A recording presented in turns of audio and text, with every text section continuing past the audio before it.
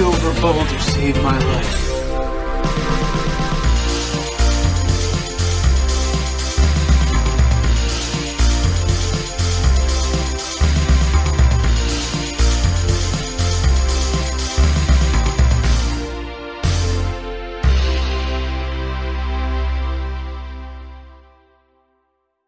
Today we're recapping Battle of the Bands. We're going to recap part 1.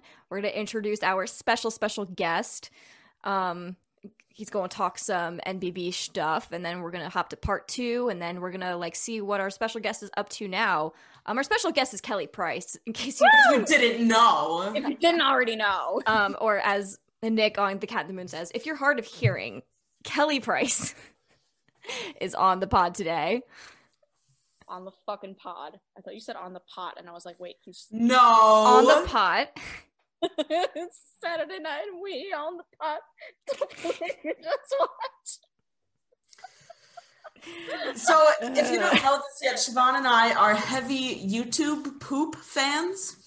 Nat, shut up! I will not shut up, because you've instilled this love in me, and I must return the favor to the audience.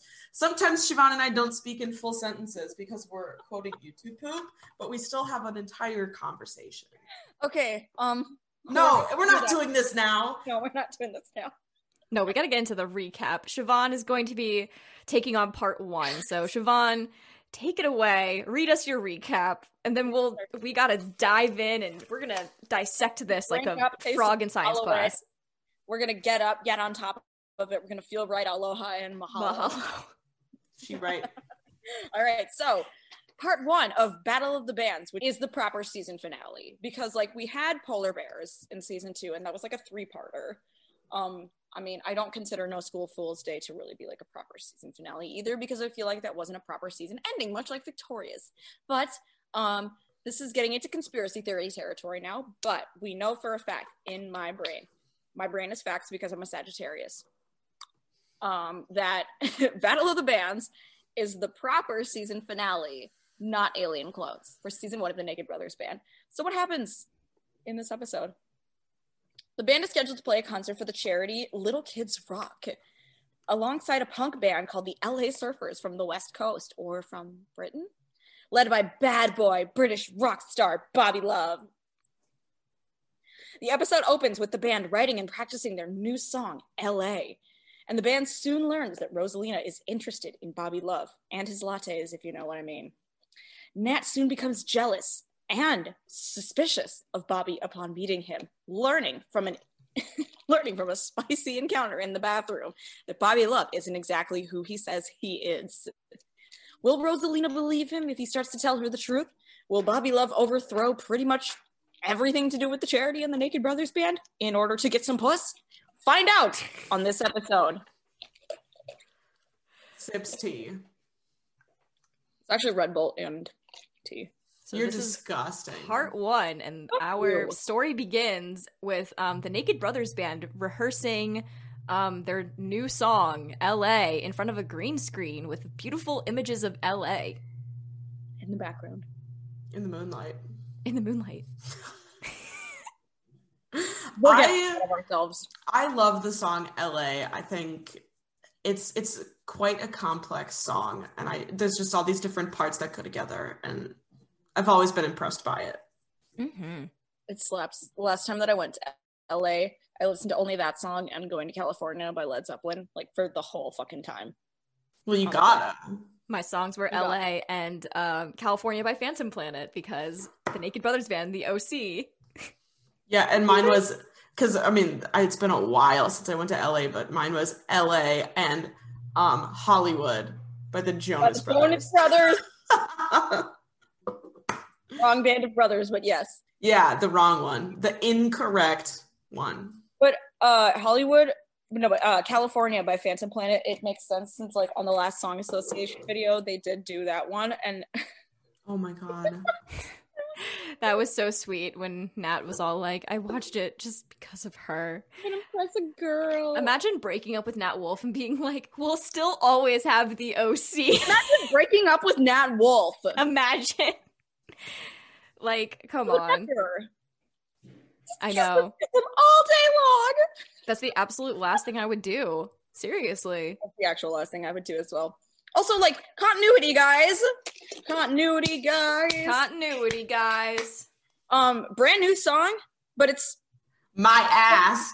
but it's also from the song, because like there's the part in the song where they are in full snowsuits and they're sledding. Yes, they're in full snowsuits and they're sledding and they're sitting there like recording the video for the song, and then Nat's like, oh well, I wrote this at fucking like 3 a.m. last night and now we have to record a music video for it. Also, if you're gonna write it that morning and you don't have everyone's part for it, why are you going to make a music video for it that day? I'm almost wondering if the song was filmed after the Battle of the Bands. Right. It could have happened that way. It absolutely could have happened. Yeah. And then they were like, oh wait, the Battle of the Bands should be the season finale. But wait, let's make it alien clones. Let's make it alien clones. Nat, I remember, didn't you have something about this particular part? Just about Kasim laughing and Thomas laughing. Yeah, I did. Thanks for reading my mind. Oh my God. It's when the song stops and they stop playing, Kasim's laugh is just so genuine. It's like he's just giggling and it's like, this is the greatest thing that's ever happened on the television. Yeah, we don't know how they screwed up. I just remember Thomas like kicked his cello over essentially. Yeah, it's like the pin falls or whatever. Yeah, and then Kasim was apologizing. I'm like, what did you do if Thomas was the one who dropped He's just his being cello? a sweetie. He needs to apologize for Thomas because Thomas is Thomas. Oh, so true. We all need to apologize for Thomas. No, we don't. Once we get to part 2 of this episode, we're definitely going to need to apologize for Thomas for what he says. We need to apologize for a lot of people in this episode, but it's fine. We're not going to apologize for Bobby Love. We're going to let him be a manipulator, and it's going to be great. Yeah, it's true. Yep. Also, I love the next sequence when they're in the fuzzy room, and they're signing autographs, and just... Number one, Kasim is just so distraught over the loops on the L's. And when they're like, oh, why are the LA Surfers even doing this little charity gig? They're just so tough and leather jacket-ish. And Nat's like, what, do you have to be wimps to help people? And David's just like, yeah, kind of. And he's right. Do you have to be a wimp to want to help people? I figure that like helping people isn't a wimpish type of thing, you know? Kind of. Yeah. Okay. Also, Natalie's other note on this was the whole Thomas and David playing air hockey, but like, were they playing like, which hand? Daily nitrile walk. Which one? Are we prioritizing the writing because we're lefties, or are we prioritizing the air hockey with our right hand? I need the answer. What do you think? Well, all I know for sure is that Nat Wolff is left-handed. Yes, I remember that he's left-handed because when I got that baby right there, his right hand was broke. No, wait, it was his left hand that was broken. He broke a finger. And oh, that's right. The Nickelodeon universe with a broken hand. That's right. Yes. Was that the same day that he was like talking to Miranda on that ride? There's all those pictures. Yeah. She was there the same day. She was there. She did like a signing like an hour or two before him. We were standing in line and we cut in line, and I'm glad we cut in line. Shout out to Gene Fiddler for cutting in line for us. Gene Fiddler for being like, fuck everyone here. My daughters need to meet their idols. My daughters need some serotonin. Well, I mean, especially like after all of these years and like what we're doing with our lives currently, it's pretty evident that your mom needed to cut in line. Pretty evident. Oh, clearly. If she did, because like the thing is, we found out about that day. I'll never forget when I found out. We found out right before we went to bed because we knew that Nickelodeon Universe was opening, and I'm like, oh, I wonder if they're going to do anything cool. You know, in my little heart, deep down, I was like, oh man, what if Nat and Alex and the Naked Brothers were going to be there? And then my mom came downstairs to tell me, Siobhan, do you know who's going to be there tomorrow? And I'm like, what? And she said, Nat and Alex. Oh my god! And I think I blacked out of joy. I would shit myself. I couldn't sleep that night.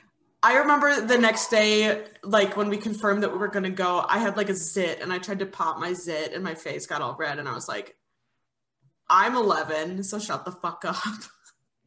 You're like, no, Alex is gonna see my zit. No one can see my zits, and now I have adult cystic acne. Yeah. So here it is. So oh my god. anyway, Like, yeah. So they're playing air hockey. Please feed Rosalina's thirst because she's got Bobby Love as her screensaver with hearts around it. She do. Okay, but her like denying that she has a crush on Bobby Love and just being like, I just respect him as a musician. That's that's like me pretending that I don't still have a baby crush on Alex Wolff. I just respect him as a musician. It's fine. Baby crush? I'm a lesbian. I just respect him as a musician. Highlights? Baby crush? You also dig his curly hair. Admit it. I dig his curly hair. I dig his curly hair. She likes your butt and fancy hair. I know. I know. I read her diary. Fancy? I love that movie so much. Bobby Love is your screensaver. I love how he's like, not. Yeah, see, she just respects him as a musician. And then he says, I don't know if this was like when Lindsay Lohan says gruel in Mean Girls, but he says, a musician of what? He says, a musician of what? And then she's like, why what? It's just like, what the Why fuck? do you respect him as a musician? Because, like, why do you guys look at my screensaver anyway?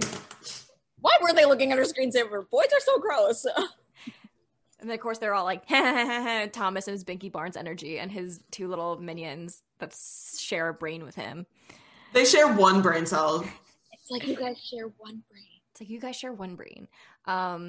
So, yeah, pretty much end scene, they're just signing autographs. And like, yeah. End scene, they're signing autographs. Next scene is they're sitting there, Nat and Alex, on the computer. Nat is hate following Bobby Love on the internet. He's hate following Bobby Love's website.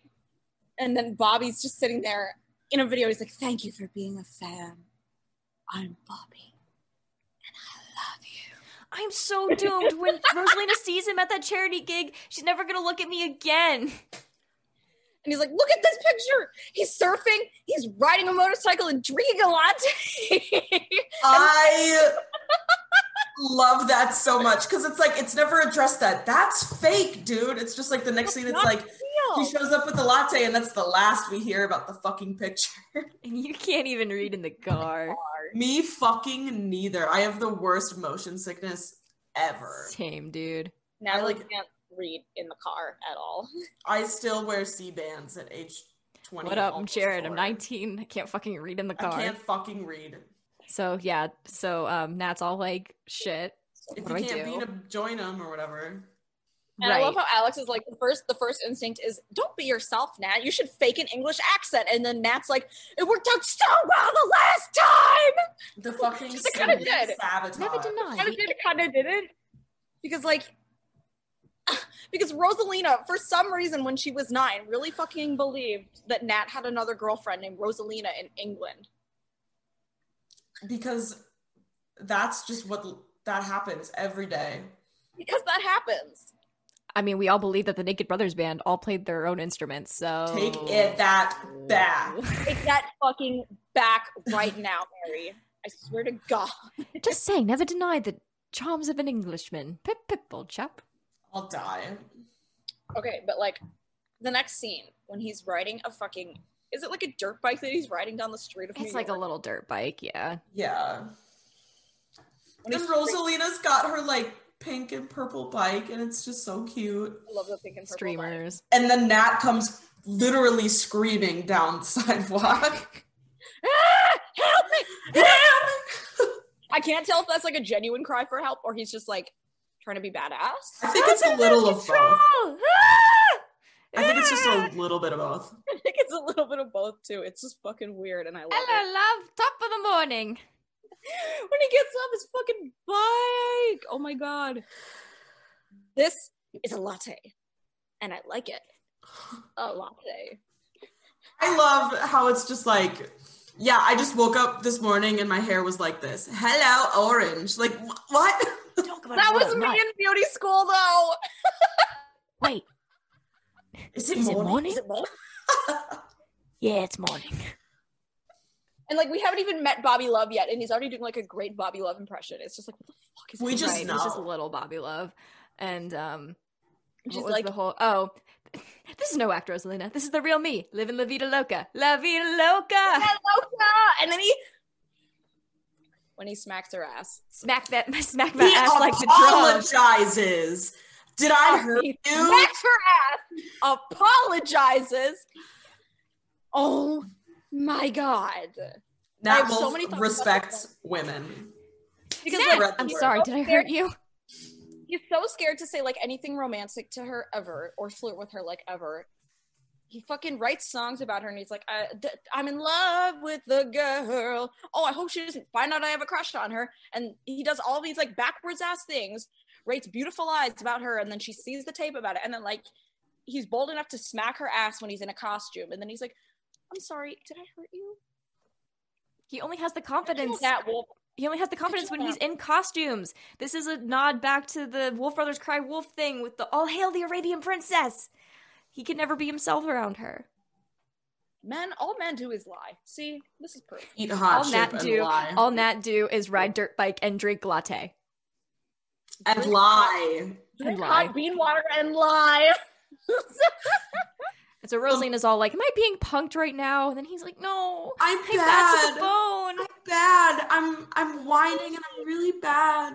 Not Wolf, you were so not bad to the Ooh. bone. I can't believe it. You actually punked me. Good job. Good job.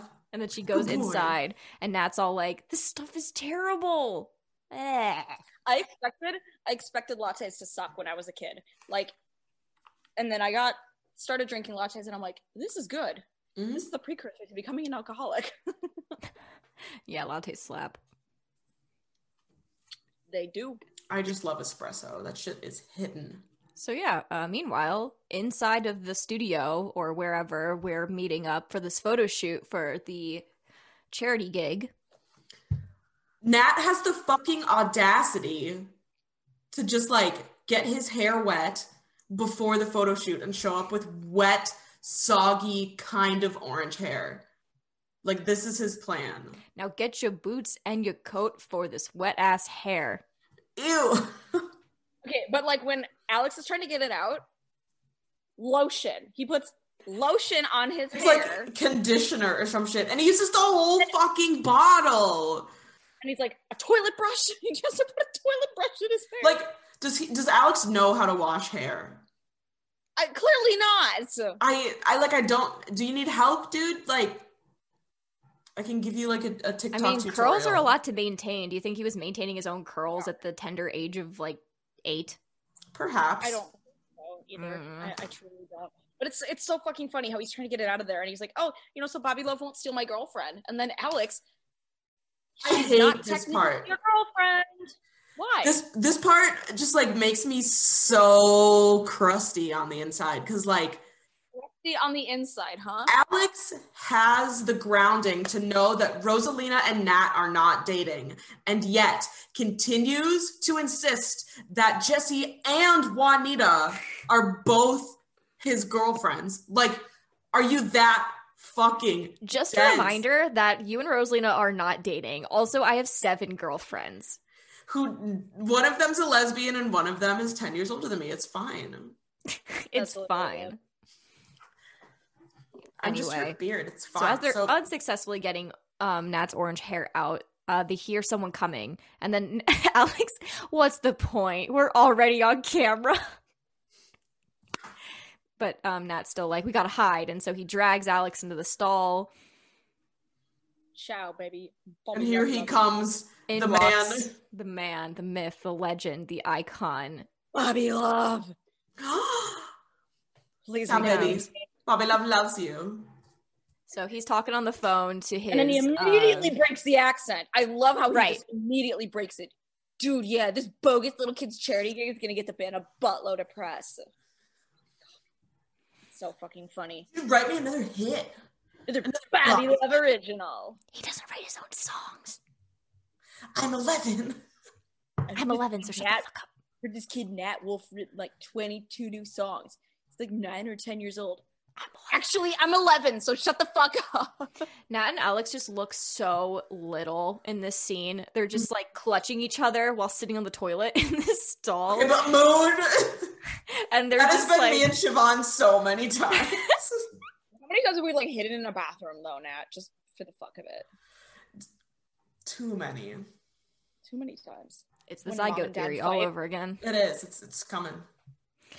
So yeah, Bobby is obviously not English because he breaks the accent immediately. He doesn't write his own songs, and yeah. It's so He doesn't like Little Kids Rock as much as he lets on, that's for sure. Oh, and he makes it very clear he's gonna hit on Rosalina.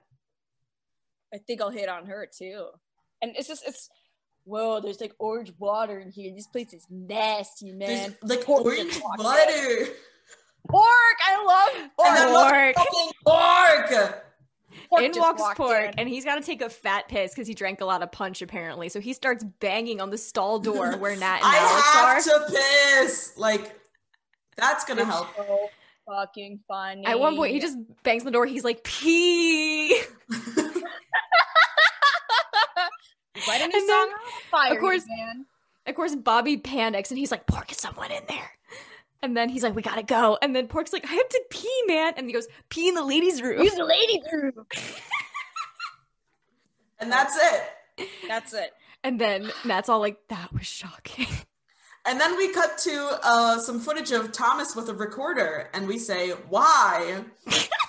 Like everything else that Thomas Betuello does. Why? Why? Let me just take this moment to apologize for Thomas for the first time in this episode for his recorder playing. There's a lot of things we need to apologize for. Tom. Wait, didn't Binky Barnes play the clarinet? Wait! Oh my fucking god! The internet is my favorite thing. Hold on, wait. Binky Barnes instrument search. Binky is the only Lakewood student to be accepted into the Young Person's Orchestra, and the judges promised to lend him a proper clarinet. From Arthur Wiki fandom. I run the Binky Arthur Barnes Wiki fandom. listens to sicko mode. Oh, okay. Bang on a Can All-Stars. They're this really cool band. I met the composer, and they've agreed to come to our school next week. Better than any of you. I tried to show. I'll stop now. Binky Barnes plays the clarinet. So yeah, here's Thomas and his Binky Barnes energy playing the recorder, and then here's here's Miss Scoggins for the first time in the series. The best character. God for Miss Scoggins. Oh my god. I love she's whoever they got to whoever that actress is, she's fucking fantastic. I need to find out what that girl's name is. Yeah, we need to know. Yeah, Miss Scoggins is an iconic character. Fantastic in every single way. We love a businesswoman. We do. So Bobby's all like, the kids, they're off Emily- future. And Rosalina's all like, oh, wow, I'm simping. And then in walks Nat, and he's like, what the fuck? And and Rosalina's all like, he's been saying the most amazing things. And yeah, I bet he has. You should have heard the amazing things he said in the bathroom. In the bathroom. Oh.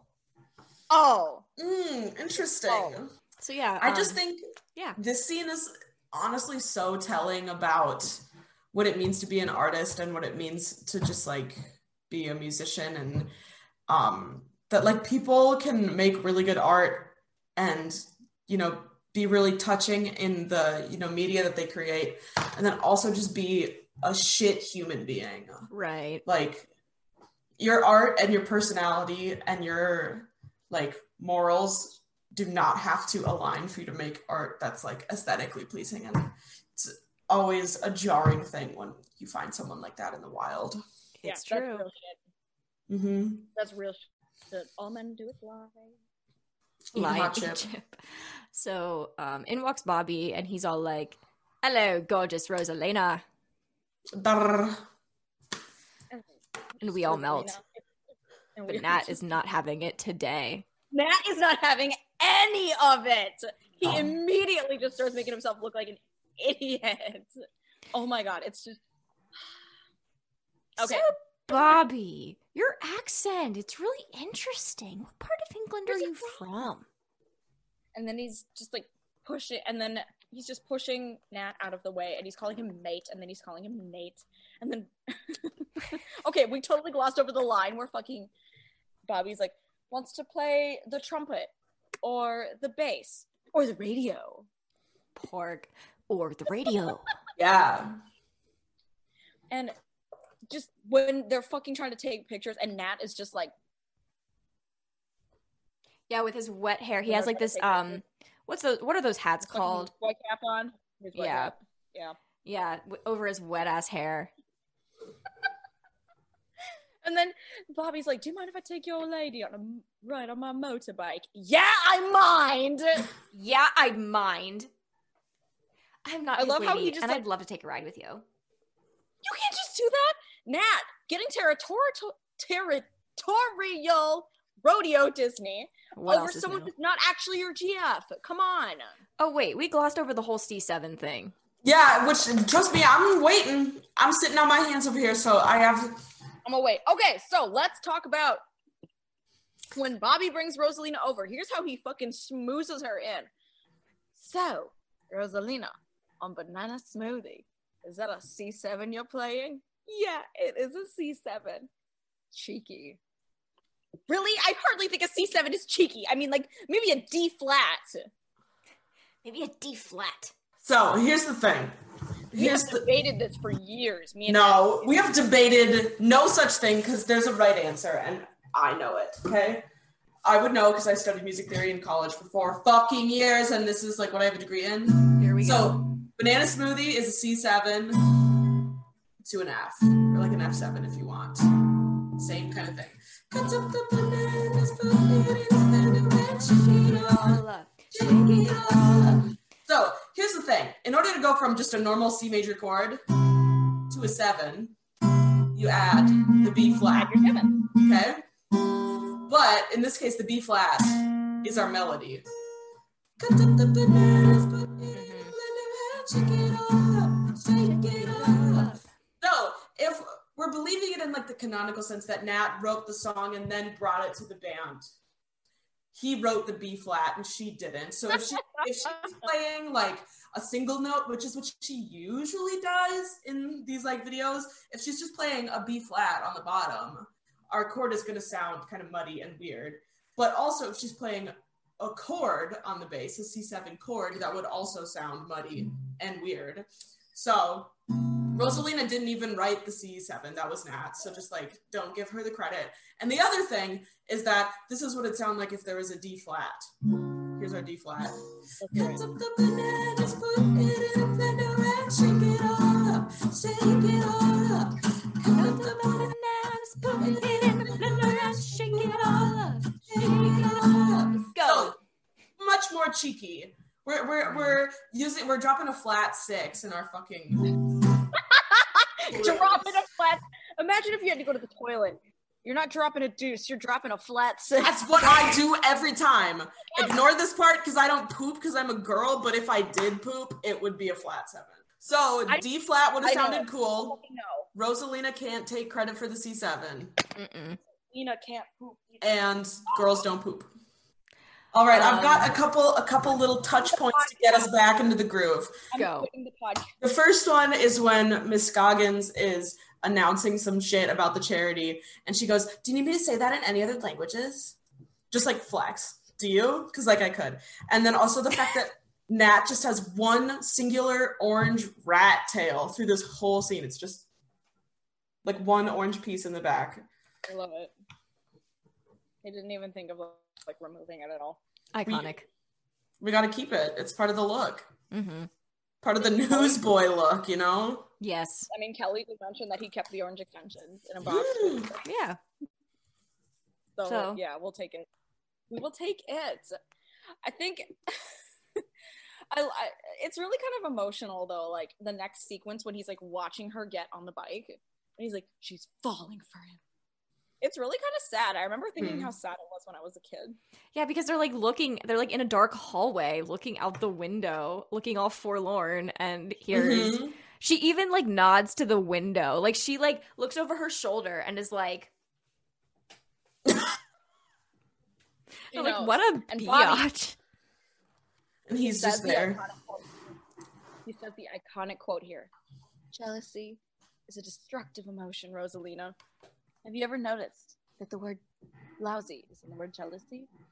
That's because jealousy makes you feel lousy. Makes you feel lousy. And so Rosalina's all like, wow, you're like so deep and stuff. And then they like ride away. And then Nat's all like, what the fuck? Also, let's just talk about how like Bobby totally and entirely knows that his name is Nat Wolf. And we know this because he talks about Nat Wolf in the bathroom scene before he knows that Nat was spying on him. And then he kicks in with the Nate shit because he's just trying to be a cock. Right. His name is not Nate. He said mate. He's just being an ass at this point. Yeah. Settle down there, Nate. I'm not your mate. He said Nate. He said Nate.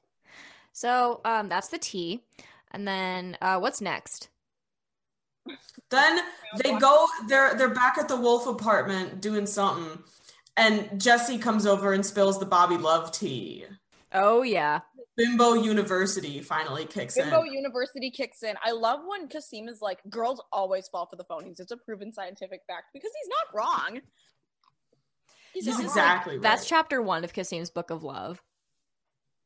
Yeah, someone write it down. Send it to the printing press right now. Got it. On it. But so this is where we learn about Robert. No, this is not where we learn about that. That's where we learn what his name is. That was the last fact that she spelled, but first she was all like The balloons and that what he else? stamps his autographs. Yeah.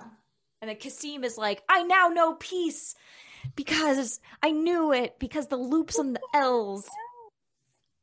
That's how he gets him so loopy. And yeah, he's afraid of balloons, the loops and the L's, and his real name isn't Bobby. What is it? It's Robert. And they're like, oh, checks out. Yeah, like, oh, valid. So then, is this the part where then Nat's like following Rosalina and he's all like, can you believe it? Yeah, he tries to spill the tea to Rosie, and she's carrying around like that plastic binder that like snaps shut. I had that exact same one as a kid, and I used to journal in it all the time. You had your NBB sheet music in there? I did. I mean, if I had sheet music for NBB, I would put it there. And then Rosalina was all like, he's legit, and like, I really like him. And then that's all like, shit. And so you know what Nat does because he's emo? He just goes and sits at the piano and sings his heart out, which is like the best part of the entire series. This is just like the most relatable thing for me. That's it. And then Alex is watching from the top of the spiral staircase until he hears the accordion in the distance, and he looks over and hears Sunny in the fuzzy room playing the accordion to a picture of Betty. That's also relatable. What in the poo-poo sauce? Oh my god, I fucking love when he says that. And then every time he says, just Alex opens his mouth, I laugh. Mm-hmm. When he goes over there too, he's like, oh, I'm gonna go serenade Betty. One of my favorite Alex lines ever. Well, make sure it's a non-alcoholic serenade. She's crazy. Yeah. No. Serenade is not a beverage. And women like this serenade stuff. See this face? This is my thinking face. Yeah, I have an idea face. This is my pooping face. And so Alex is like, we're gonna limonade her, and he you trust me for once in my 8 years on this. In my 8 years, like that's just me. Like, will you guys just trust me like once? Okay, but that's shit that like we used to do when we were younger. I remember like when we were like way younger, you used to be like, yeah, I'm 8 years old, but I'm smarter than her. Look.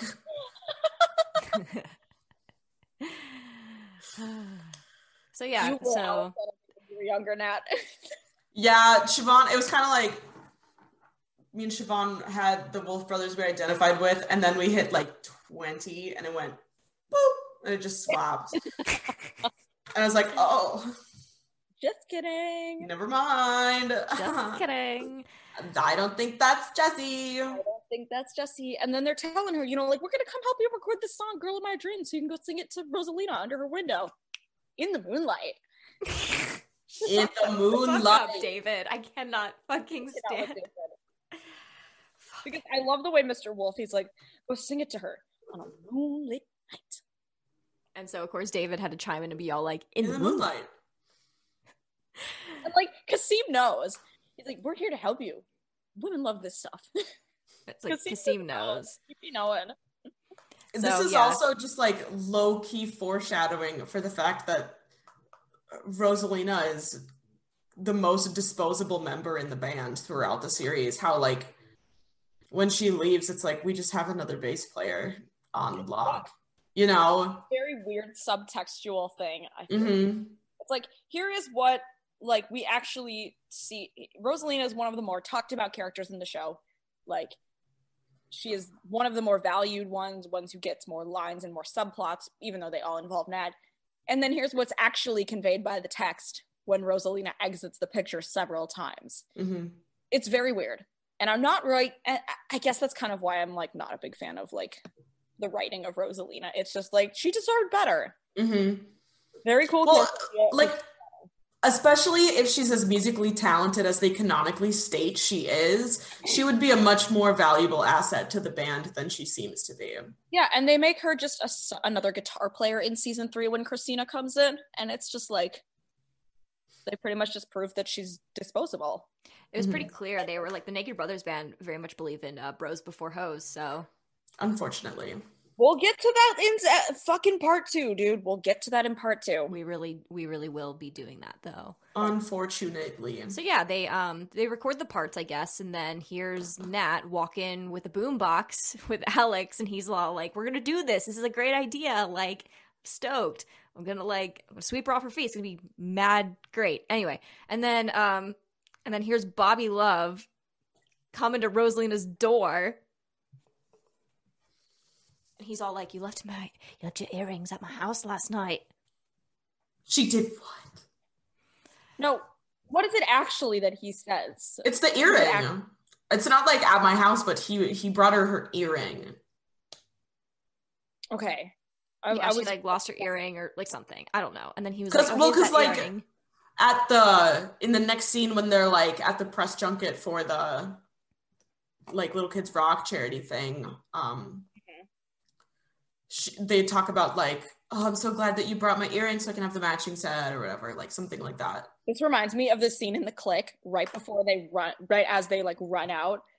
When she's like, stop, I lost an earring. I can't go without one earring. I'll look like Johnny Depp. And guess who's in that same sequence? Everybody fan out. Everybody fan out. It's Kelly Price. Oh god, that movie. You can look, but don't touch. I love that movie. I would die for that movie. My name's Claire. Something. How did I end up here? One of the cool kids this year. Someone went shopping at Nordstrom's. Oh my god. Yeah, when was the last time you watched The Click? It's been a couple years. I think I watched it in college. Well, it's on Netflix, so you should go watch it. Maybe I'll make my girlfriend watch it and she'll just cry through the whole thing. Because it's too feminine or whatever. No, because she'll be bored. If someone's like not getting stabbed on the screen, Lee's bored. Soft. I mean, Massey was getting stabbed in the heart, so. Honestly, yeah, I'll sell. That's the selling point for me. Nothing touches these lips but Mac and Chris Avery. Me. So yeah, Nat shows up at Rosalina's house and Bobby's there and he's distraught. And Alex is like, let's go home, bro. So they're defeated, they're walking home, whatever. It was the next scene, the press junket. There's the part where Matt Pinfield is talking shit about Nat and how he doesn't write his own songs. And like watching Matt Pinfield, Sonny just jumps in front of the TV with the accordion. Ha ha! And they're like, Dad, get the fuck out of the way. Gene and Nat and Siobhan energy. Yeah, because like that, like playing guitar and singing in my room was the only thing I did when my parents got divorced. And so like Siobhan and my mom would try to do anything and I'd be like jumping in front of the screen with the guitar and like, here's another good Charlotte cover, guys. Like, keep your hands off my girl. Keep your hands off my girl. Literally. Like, but yeah, if someone were to like start a rumor that I don't write my own songs, I would go ballistic. Same. I'd be like, y'all. That's all I have to say. Y'all. So yeah, they're all like, so yeah, Matt's, roasting Nat as per the usual. And he's all like, he doesn't write his own songs. Like, you're going down, Naked Brothers band. And then we get to the press junket thing. Yeah. We get to the fucking press junket, and I love how just Alex immediately, when they're like, yeah, we're gonna play with the LA Surfers, and Alex is like, East Coast versus West Coast. Yeah. It's not a competition, it's a fundraiser. It's a fundraiser. Poor Miss Rub it in my Scoggins. face, you little weasel. Also, Okay. Bobby and his fucking attitude towards Nat. Yeah, but who will believe you? Dude, you already lost all your street cred after Matt Pinfield's latest report. What does he say? He says some French shit, and he's like, "That's French. I'm not French, but I'm not British either." Like, But you already know that, don't you, you little spy? And anyway, so and Pork comes out with his pants off. I like, where was the spin-off show on Just Pork? literally. Poor little Miss Scoggins, she turns, sees the underwear. Ah! My mother told me not to talk strangers in their underwear. And then here's Bobby walking by. Pork, wear your trousers. Yeah. And So fucking funny. I just love that, like, the fight starts with, like, Nat and Bobby are, like, talking shit, and then Alex comes in, and he, like, punches Bobby in the crotch, and then LA starts playing, and it's like, sunshine. I'll show you, little kid who rocks and socks. Sunshine. It's like the new Happiness Banana in Studio Studio car City. crash. You Punches come to my Bobby. town, crash my charity, and tell lies about me? It's so funny Stop, because you're embarrassing all of us. he's not embarrassing nobody, because Bobby calls him mate. He says, I'm not your mate, and then Alex mishears it and says his name is not Nate and fucking stomps on his foot. And so Oh my fucking food fight ensues, and then Nats grabs the mic and he's like, let's not take this out on each other, let's take this out on the stage. A slice of salami on the front of his head. Which helps the LA Surfers to a battle of the bands. Let's not take this out on each other after they take it out on each other. Right, and then After he loser fucking donates all the starts profits it. of their savings to the charity. Which is like good. In a Which, way. like, cool. In a way, Nat. In a In a way. So yeah, and then Miss Scoggins is all like, on the other hand, woohoo! Competition is a fundraiser. And then this is where West Coast. our episodes split. Oh, is this the, Oh, yeah. wait. This is the split. Let's not forget. Let's not forget when fucking Miss Scoggins says, "Don't you touch this important man" to Nat about Bobby, and let's also not forget when fucking Alex bites her on the arm and says, "Sorry, just doing a taste." Like, why did he bite Miss Scoggins? Because he has to assert his dominance. Yes. Don't you touch this important man. And now for our special guest, Kelly Price. Chris's girlfriend Fawn. Come up here, Chris's girlfriend Fawn. And Chris's girlfriend. Welcome to the Q&A section of the Unclothed Sisters podcast with our very first guest, actor, musician, icon, Kelly Price. Yes. Thank you, guys. That was a great introduction, I have to say. Yeah. So you are a busy human, it looks like, from doing the minimal research I have done about you on the internet. You are an actor, you're a director, a film producer, a singer-songwriter, a guitar player. It looks like you've also dabbled in like modeling and all this kind of stuff too. So you've got just a ton of stuff under your belt. So we're gonna start off just by asking you some introductory questions about like NBB stuff and how you sort of came into the realm of the Naked Brothers band. Our first question being, how did you get this role when you were younger? What were they looking for? What was the audition process like? Anything that comes to mind with those questions? Yeah, so what I remember from that is the audition came in through my manager. I went to meet Polly Draper, Michael, her husband, and I think I had an acoustic guitar the first time, and I played some songs for them. And then they said, do you by any chance have an electric guitar? I said, yeah. I think I happened to have one in the car or something. I ran down and got it, and I started playing like more rocky stuff. But I took a real rock song and I stripped it down, and it was just me and the guitar, but it was electric and it was more Bobby Love style. And after that, they kind of just looked at each other, and that was it. I think it was the same day that I got the call that I got the role. Wow. Wowza. Do you remember what song it was that you played? Yeah, it was Kryptonite by Three Doors Down. Oh my goodness. Amazing. We love that. I love that. I mean, I'm imagining him singing it in an English accent, but I know that that's not what happened. Right. I don't know.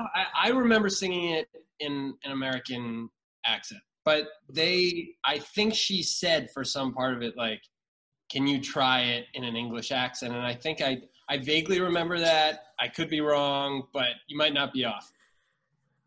That's hilarious.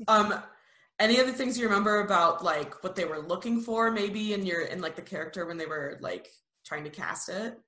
I could probably find the character description somewhere in my emails. Oh my gosh. I'll send it to you guys if I find it. I would lose my mind. deep in the Kelly's emails archive in 2007. Right. I don't even know if I have the same email. I think my email was like a music boy at that time or surfer. We all had emails like that when we were younger, though. They were also, I think, just ridiculous. Oh, yeah. Of course. Oh, yeah. But, yeah, your question was again? Just like what they were looking for. What they were looking for. Or if for. you remember anything like that. Yeah. It definitely said something like a Billy Joe Armstrong. And I loved Green Day, but I really didn't, I had no idea that his name was the lead singer. Like I didn't put two and two together, but I loved Green Day. But I loved Green Day. But I went in and I think David Bowie was a reference. Oh, with the hair especially. Because the Sex Pistols, David Bowie, and Billy Joe Armstrong became like what the role was. Uh-huh. I'm not sure if that was in the description or if that's what was created. But I remember Billy Joe. That was in there for sure. That was in there for sure. And the orange hair and that stuff. I think that was all Polly Draper. I still have the orange hair. You do not. I put it in this box that was in my closet. And I asked my mom. I asked my mom recently if she knew where the box was, and she couldn't. She wasn't really good about locating it, but I'm hoping that we locate it at some point because I got both orange strips are still in that box. I saved it. I was really sentimental as a kid. Like I saved all kinds of stuff. Like I still do. But I took like grass from Shea Stadium when the Mets were in the World Series, and it's still in that box too. So the grass and the hair are together, and hopefully it's not like corroded or whatever. As a hairdresser, that sets off alarm bells in my brain of like saving your extensions and whatnot. Right. I bet. Of like clients coming in after quarantine with their extensions that they ripped out, like, ciao, baby. I love it. Ciao, baby. Love it. Yeah. We loves you. I love it. Oh my God. So my question, oh my God. Kind of going off of what Nat just said. Sorry, I've always called my sister Nat. And it's I was like, what? No, my sister Natalie. I'm just this one up here. Natalie. So parroting off of what Natalie said, my question, because I love punk rock, so like these are things that I noticed kind of as I grew up listening to that music and like kind of, seeing those inspirations, like, oh, that's, the orange mullet is, very Ziggy Stardust. It's like, my question is, how much of this character was like written versus how much of it did you put yourself into? Because like after talking to Kasim Middleton a little bit, it seems like you guys as characters and as cast members were kind of allowed to put your footing into it a little bit. So I'm wondering, was this all Polly's creation? Did you have anything you put into it at all? Yeah, I mean, I definitely put into it. That's for sure. Mm-hmm. I think everybody on the show did that, and that was like just one of Polly Draper's things that she allowed us to do. But also, she also had her stamp on it too. It was a mix of the two, but something stands out. I wrote those two songs. They weren't in the show originally. It was when I was doing like the foot song and the hair song, I think. Iconic. Like bluesy rhythm, yeah. Those were she just said start playing something. I started playing that, and I made work and whatever. That wasn't there before.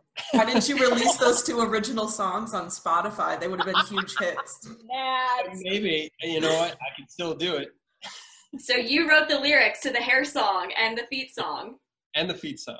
No way! Because those lyrics made it into the physical, like they have a Scholastic book novel of the Battle of the Bands episode, and those lyrics were listed in the book. No So way. you wrote those lyrics. That's crazy.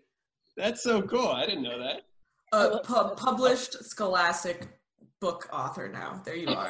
Yeah. Add it to the Ooh. resume. You didn't even know.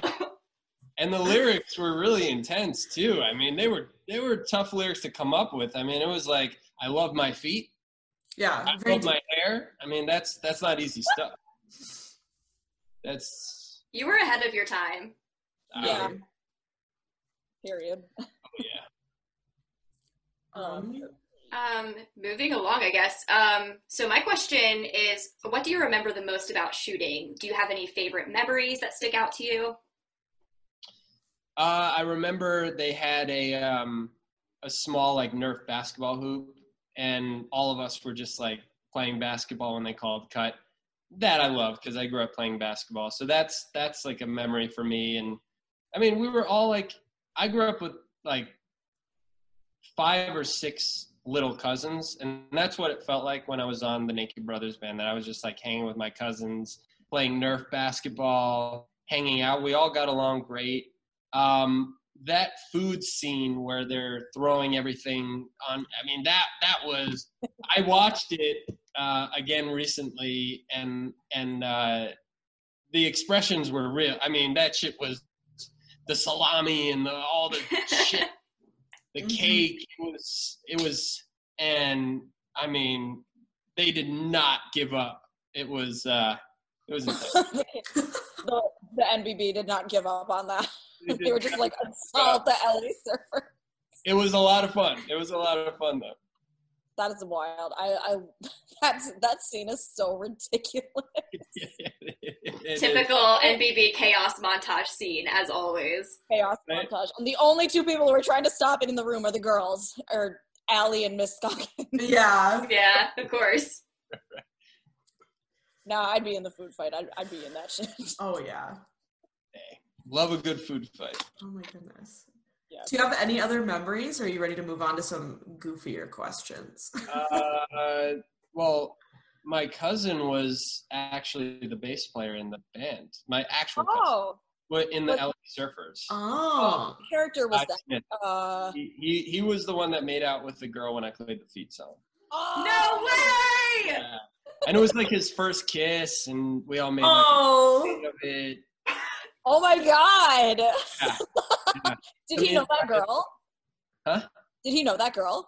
No, I think they had just met like 5 minutes before. He's like, "Hey, how you doing?" She's like, "Hey," and then they just start making out. Oh, my Oh God. my god! That's everything. It was pretty cool. That is wild. Imagine How iconic. Iconic for To sure. be the guy that made out with a girl he didn't know during the feet song. Like, that's your claim to fame. Oh, yeah, doing the feet song. I mean, I think that's like, we'll never forget that. That's in the cousin's book for life. Does he still act? Where is he now? No, he doesn't act. No? He doesn't act. I think he wanted to at one point. But the reason why he was in it is because when I auditioned originally, I auditioned by myself, and then they asked me if I had a real band, and I did. I had a real band at the time called Chicken Fried Steak. Yeah. Love it. A little embarrassing. But that was my high school embarrassing band name, Chicken Fried Steak. And it consisted of me, my little brother, my cousin Ty, and a drummer named Mike Giordano.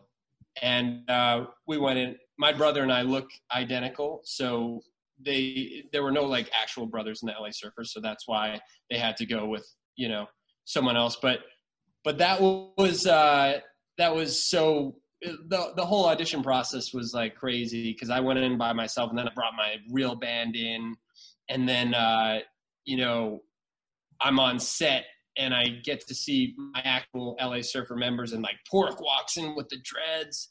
I'm like, holy shit, this is like an actual like Sex Pistol type deal here. That character is so funny. We loved Pork. Oh, Pork's awesome. Pork is great. I wonder Pork had a lot of those like improv moments that were hilarious. And even watching when the balloons fell like at the end when he had that line, it was just like so funny. Oh my God, the balloon. So good. All right. So we've got some more questions for you, and these ones are going to be a little more specific and a little more goofy. Okay.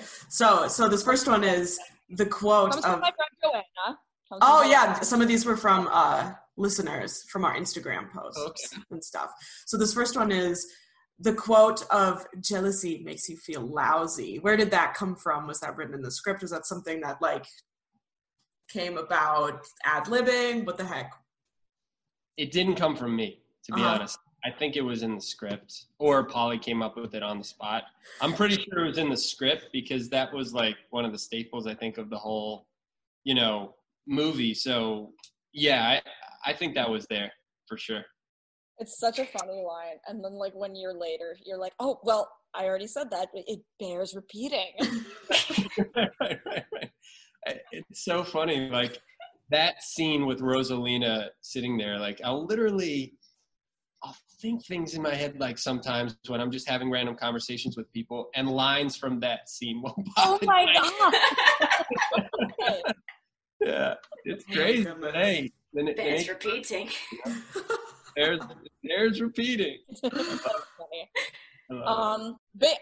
Next question is, what is your biggest irrational fear actually? I'm pretty sure it's not balloons.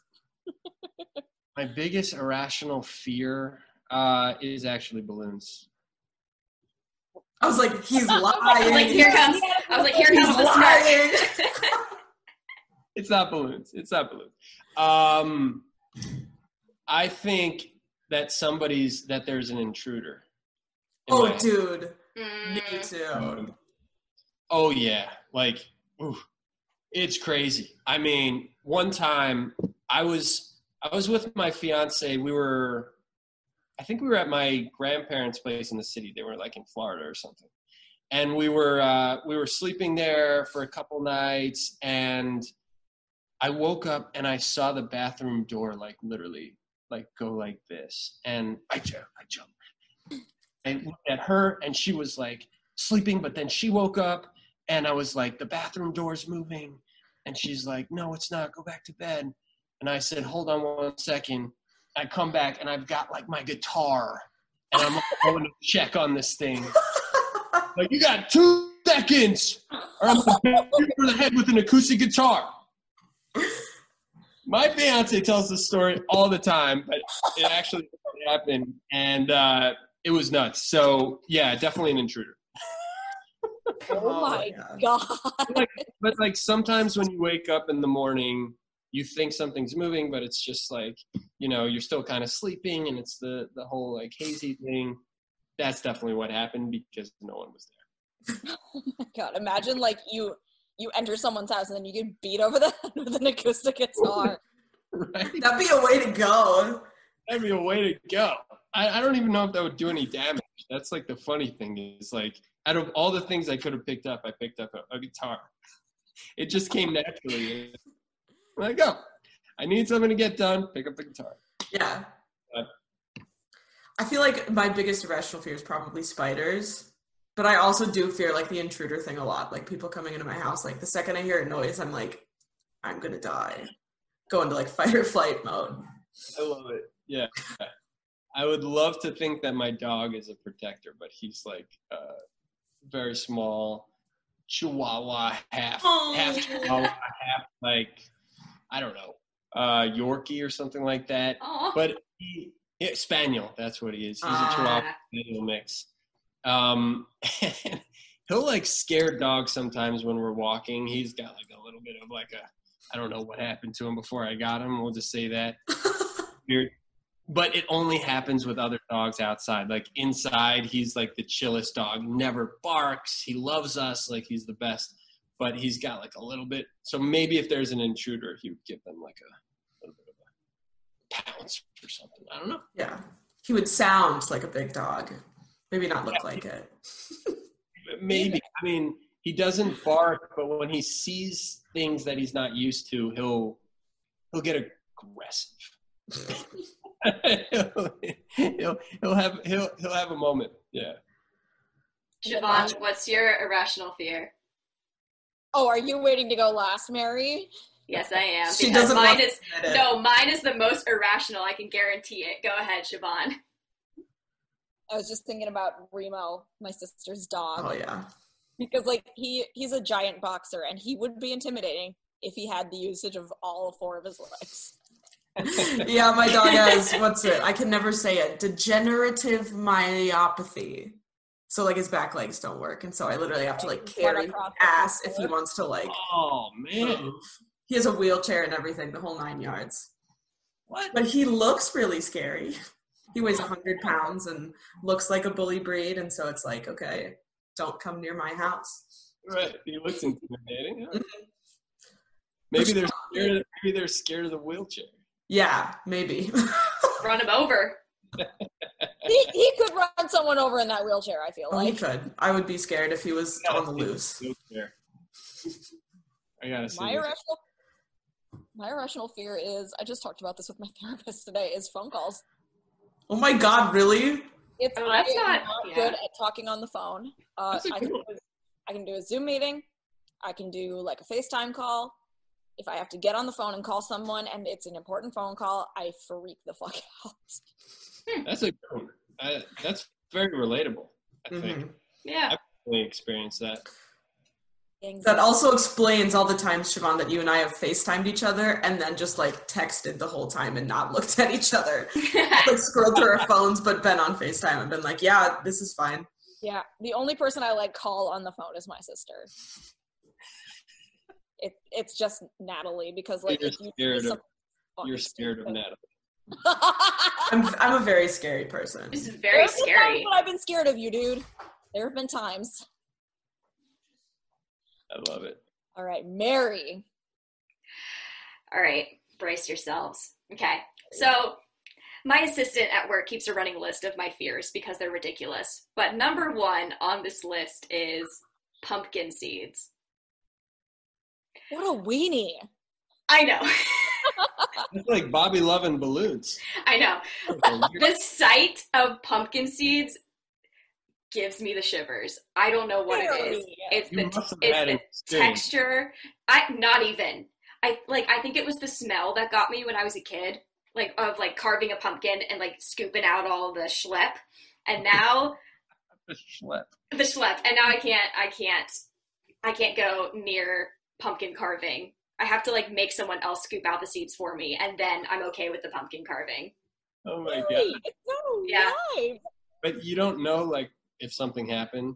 I don't know if something happened. It's just something about the texture. It just weirds me out. I just don't like how it's squishy, but also the seeds are hard.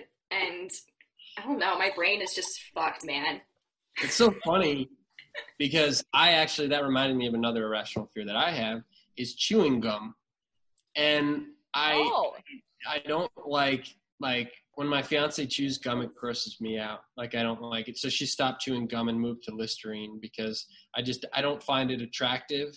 The chewing gum, I don't know what it is. It's weird. But I remember, I look back now, there was an experience I had at summer camp where someone got gum stuck in my hair. I had long hair as a kid. And it was a hassle to get out. I had to go to the infirmary. And then I remember being on the bus and seeing gum under the seat. And I was like, ah. So I can relate to you a little bit with that. And I think it has to do with that situation for me. Oh my god. Somewhere in my childhood, I blocked it out, apparently. But something. A therapist has got to... A therapist is going to bring that out of me. Bring out the pumpkin seed. Please don't. Please keep the seeds in the pumpkin. Thank you. You don't want to know. You don't want to know. Mary, I am not going to keep no seeds in a pumpkin if I meet you in person. No. Just going to dump all the seeds. Amazing. Yes, absolutely. Oh, Can't do it. Oh. All right. So we talked about our rational fears. Kelly, can you still do Bobby's voices? LA Surfer Dude and the English accent. I'm Bobby, and I love you. Hello, love. Oh. I'm Bobby. Bobby Love loves you. Does that bring back memories for you? Do you hear that sound? That's the sound of our childhoods. This is Complete. And the surfer voice was like, kind of like in here, dude. It was kind of like that, bro. I'm living for this. I'm living for this. I'm trying to think of a surfer line that I had. I can't remember. Dude, don't surf today, man. Gonna write me a new hit. Another Bobby Love original. Oh my god. Dude, don't surf today, bro. So good. That whole scene is so funny when Nat and Alex are hiding in the bathroom. So what? Nat and Alex were so little back then. They were so little. So small. Yeah. That scene was, I think, the first scene that I shot. And I started it, my voice was kind of normal. And then I think it was like halfway through that I started changing it to the surfer voice. And then we just like went from there. But it wasn't I guess I had thought about it subconsciously, but I didn't do it right away. And then something clicked, and then the surfer voice just happened because there was a huge dichotomy between the surfer and the English. So I wanted it to be like completely different. I think Polly was pushing it in that direction. So yeah, like that's how it kind of came about. Wow. Yeah. It's so wild that the band was called the LA Surfers, and like you were an LA Surfer dude, but like your fake persona was like this British dude. And like the LA Surfers version of LA, that's a Sex Pistols song. That's a Sex Pistols song. Every time I watch that episode, I'm like, yeah, that's Anarchy in the UK, but like the NBB version. Totally. 100%. Like it's the voice especially. Oh yeah. I remember that was a note from Michael. Before I even shot it, I went in to do a recording of the LA. And that also didn't come out until like halfway through the session, because originally it was just like regular LA. Because they had given me the other track to listen to. And I was like, oh, so they want me to do it, I guess, like this. But then he was like, no, like, we hired you because you're like fucking, sorry for cursing. You can curse. On the Never apologize. Never. Like you're like the Billy Joe, you're the badass, and then came out the alai. And it was like the rest of the session, the character was born in the audition, but it just developed through the whole process. Yeah. That's awesome. Let me see. We could segue. Yeah, one of our fans asked when you're gonna do an official recording of the LA cover. It's like there was one recorded, just not released. We just want it. We just need a full version. Well, there was a full version of, I think I have it, the LA, like the one that I sang on the show, you mean? Yeah. Yeah. Because it's like, we only got the one snippet of it actually in the show and like the dialogues over it. There was never like a released version of it, you know? Oh, I see what's happening here.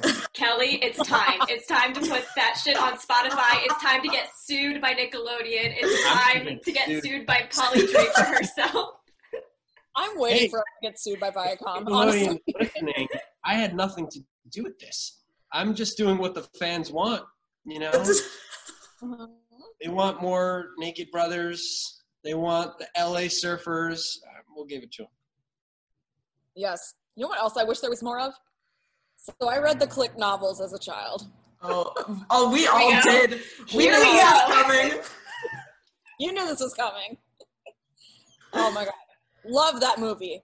Ridiculous. Over the top. Love it though. It's everything. It's everything. Well, and like, I didn't even realize that Bobby Love and Chris Abley were the same person. I didn't realize, it was the same actor until like a month ago. And like, we were talking about like, we should reach out to Kelly Price and see if he would want to, talk to us about Battle of the Bands. And then when it happened, Siobhan was like, we're going to interview Chris Abley. And I was like, wait, we're doing what? And then it clicked. And I was like, I'm stupid. It's weird. You're not the first one that has said that. I think it's the orange hair and the mullet. It was a completely different look. Totally. It was a completely different look. And now that I think about it, another role that I just played is Bobby Love. I mean, you have to see a photo of this. It's exactly Bobby Love. Exactly Bobby Love, except he has a really big beard. But he has the eyeliner. He has the hair. It's Bobby. I have to send you guys a picture. I wish you could. Yes. Yeah. For your thing, but it's hilarious. We'll keep it to ourselves. Side by Well, side. I'll add it. Send it to my email. I'll add it in post. Yeah. Oh, but I'll get back. So you were asking me about Chris Abley, The Click. Yes. I just wanted to mention that, like, I love that movie. Loved those books. I wish that we could have gotten more Click movie content because there were so many books. There's so many books, and so many of those books. Yeah, we'll see. I'm not gonna say anything yet. That's okay. I'm not gonna say anything. But hey, if there's something more there, hey, that's all I can say. But maybe. I don't know. I'm just going to lose my mind over here. I'm also losing my mind, but you played that role so freaking well because obviously I grew up on the Click books, and if I ever had a picture in my head of Chris Abley, it was you for sure. like you nailed it. Seriously. Thank you. That's so nice. Thank you. All right. And we're back with part 2 of the Battle of the Bands special. So I did the recap for this one. I wrote it out. So let me pull up my notes app and I'm going to read you the synopsis. For this fucking episode. Our story picks up with Cooper representing the band in an intense press conference. Thomas and David have a riveting conversation about canceling women. Meanwhile, Sonny wants to take this as an opportunity to plug his polka duo, the Honey Bunnies, so Cooper convinces Miss Scoggins to let them open for the Battle of the Bands. Alex teaches Cooper to ballroom dance and spills the tea about Bobby while Nat mopes by the window. Meanwhile, Bobby attempts to write a song of his own but can't decide between a 12-bar blues ode to his hair or his feet. The Honey Bunnies do a sound check in front of Cooper and Miss Scoggins, and of course it's tragic. Meanwhile, the Naked Brothers are rehearsing in the green room, but they can't stop roasting Bobby Love. Rosalina takes it personally and quits the whole dang band. Nat runs after her, but it's too late. She ran into Bobby's arms. He says that lousy is in the word jealousy again, and when Rosalina calls him out, he says, bears repeating. Rosalina starts thinking that Bobby is sus, especially when he says that he's from Hogwarts. But anyway, Bobby takes Rosalina's music and throws it away. He tries kissing her, but she pulls away and then walks away. He then takes the music out of the garbage because Bobby Love is a big fat phony liar. Meanwhile, the Battle of the Bands is about to start, and of course, Matt Pinfield is commentating on the scene. Some little kid tries to give Bobby a red balloon, but Bobby panics and has security push her away. She ends up giving the balloon to Alex. Backstage, Bobby flexes about stealing Rosalina away, and Nat gets angry like always and rage headbutts Bobby because, of course, this 85-pound 11-year-old can take down a 17-year-old that's twice his height. The Honey Bunnies get booed off the stage, shocker, but they get a record deal from Europe, so dope. The LA Surfers take the stage, and they start singing NBB's song. Panic ensues, and Rosalina runs to the band and tells them that Bobby stole her music. Miss Scoggins has a brilliant idea, though. Nat and Rosalina find a pulley rope with balloons loaded up on the ceiling. They pull it, and Bobby has a meltdown as the balloons surround the LA Surfers. Miss Scoggins plays NBB's documentary footage on the big screen, thus exposing Bobby Love because he's a big fat phony liar. Nat teaches Rosalina to play Girl of My Dreams, and then they perform it on stage. The end. The end. Bahitch. I'm vibing. So Bitch we is need to right. talk about this press conference. I would just like to start off by saying that Cooper's headgear cleared my acne. I just love Cooper. And I would like to It's say just- that Cooper cleared my acne. Just in general, actually. Also, does he have braces at any point ever, or does he just have headgear? I don't actually know. Maybe it's just a headgear exclusive. So we do an exclusive on the Honey Bunnies. I love when okay, can we talk about fucking first things we need to talk about here? This is like a YouTuber apology. Right here. It's awful. Thank you. No further questions. The Naked Brothers band would like to publicly apologize to the LA Surfers. I didn't hear the LA Surfers apologize. Did you, Thomas? I don't know, Thomas. Did you, David? I don't know, David. Did you, Kasim? I don't know, David. Did you? Did I don't know, you? did you, Alex? Oh my I god. don't know. Did you, Mary? I don't fucking know. I don't know. Did you, Rosalina? No, I didn't, Nat, because the LA Surfers had nothing to apologize for. Yeah, pretty much. So, yeah. And then we cancel women. They just liked girls more back then. The Oh world my wasn't ready God. for girls rule, boys drool until now. This line gives me an ulcer. I hate it so much. This is the second time that we have to apologize for Thomas Batuello in this episode. Yep. First was the recorder, which is unforgivable, but this... There's no turning back now. So, yeah, Thomas and David cancel women. Because women suck and we hate them. Right. Right, guys? Yeah. Shabar. Sorry, my brain is fucking going crazy. You're playing like I'm imagining your brain is playing the dial-up internet sound.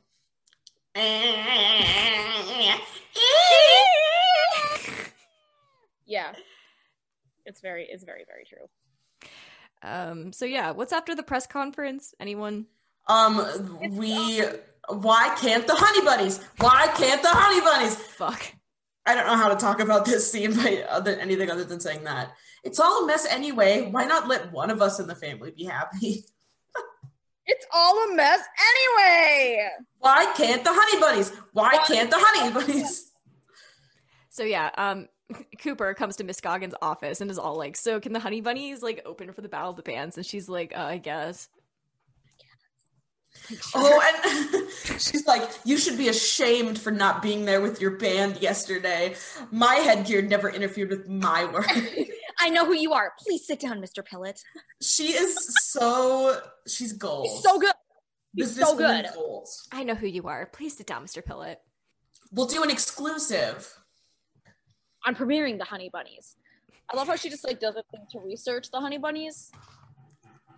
Well, I mean, if Cooper Pillett told me something, I would believe him. Yeah, she just takes his word for it, as would any person. I love the idea of two little fucking like 11-year-olds who are so into business that they just like. I just love everything about the idea of Cooper and Miss Scoggins. They're just being like so fucking business oriented at that age. Being like, my headgear never interfered with my work.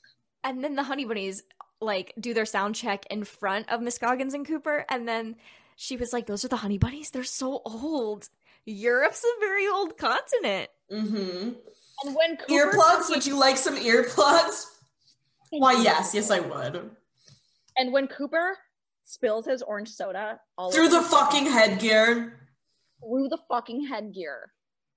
I just wonder if that was scripted or he actually like gave it a try. Dribbled it out of his mouth.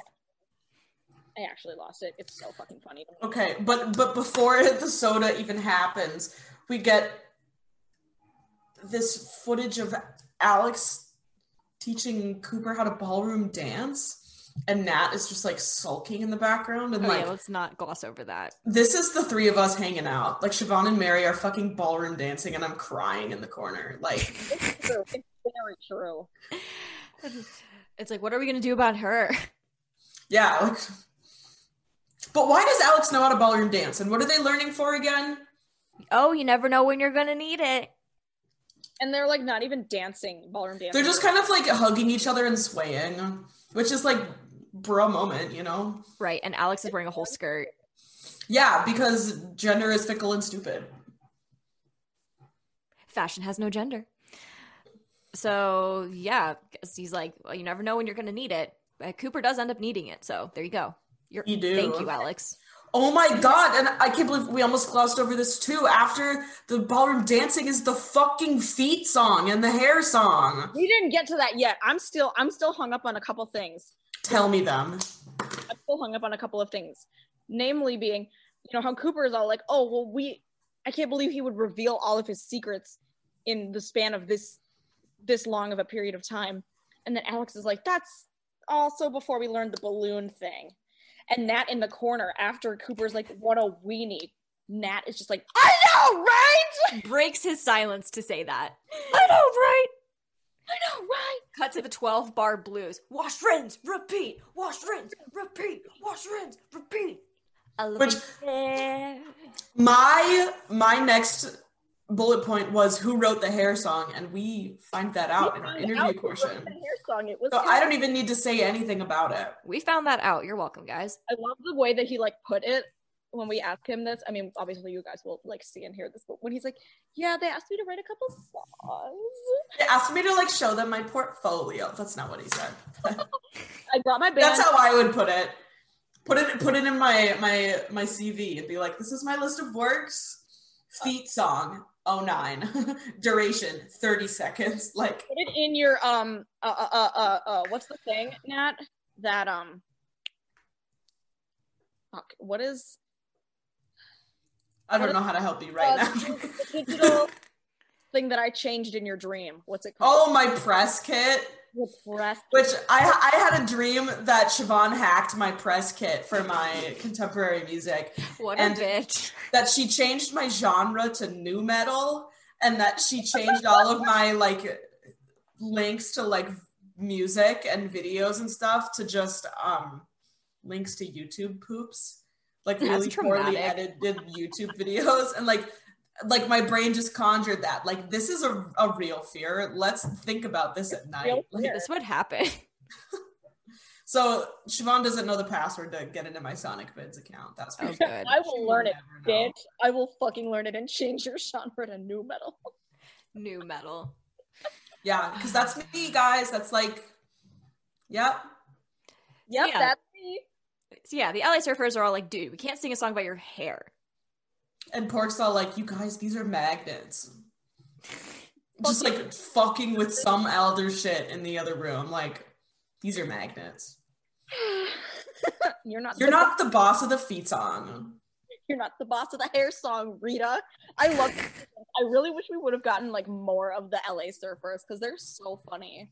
Well, wasn't there an extended version of this scene, Mary, that you found somewhere? Yeah, the DVD version and the digital version are different. The digital version is longer because I remember, so the digital series is exactly how it aired on Nickelodeon for the first time. The DVD is like what's cut and like whatever. Because I remember seeing the full scene of the LA Surfers when I was a little kid, and then saying that, and then I realized that the DVD is just shorter because the digital series had the extended version when, Rita has actual dialogue, and in the DVD she doesn't say anything at all. So yeah, she like roasts him about the song. And then that's when she's like, "Don't do it, baby," and she like makes out with the guitar player. Of course. But yeah, I feel like I would have loved some more like truly like, what's the word I'm thinking of? Authentic Bobby Love material of just like him being a fucking asshole and just like, and the other band members being just idiots along with them. Yeah, it's delicious banter. Yeah, and he was like all like, yeah, my songwriter like quit, so yeah, so I gotta write another Bobby Love original. Can you believe it? I told him he was fired and he quit. Yeah, believe it.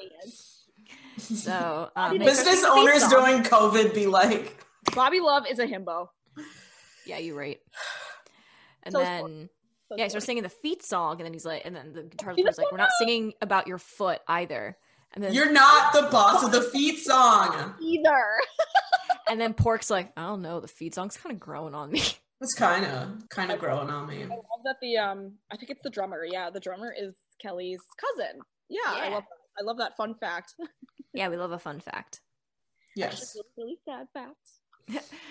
And then after this is when we finally get to the Honey Bunnies sound check with the earplugs and the orange soda bottle. And Europe's a very old continent.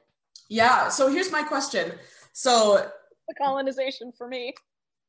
is the actress who plays Betty a musician in real life? I want to know. Because I feel like it's kind of a thing that like the best person to play a role that's like really shitty at music is to get someone that's good at music so they know how to be shitty. So it makes me wonder if she has some skill that we don't know about. Maybe. Nat, do you remember in the movie RV? Mm-hmm. JoJo in that movie, she sings like terribly on purpose, and she's good at singing terribly, but she's like a fucking amazing singer for one. Yeah, that's what I'm saying. Yeah, That's RV what is such I'm a saying.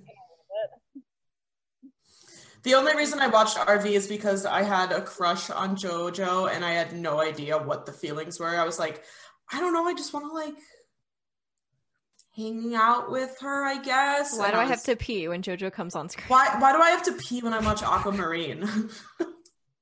Get out right now. So yeah. You and me. Dude, Nat and I were obsessed with JoJo when we were younger. Like, actually, I used to sit in my room in the dark and listen to Exceptional and just cry because I was getting bullied. I could cry for JoJo, like that whole thing with like her record company being like, your songs aren't yours. And then she had to like re-record all of her songs like 2 years ago. Mm-hmm. Rude. You know it's just a little too late. Yeah. Yeah. So after the sound check is we get NBB is practicing, but Alex is playing like a magazine or a seat cushion, and David is playing a kazoo, and Kasim is nowhere to be found. Yeah, where's Kasim in this scene?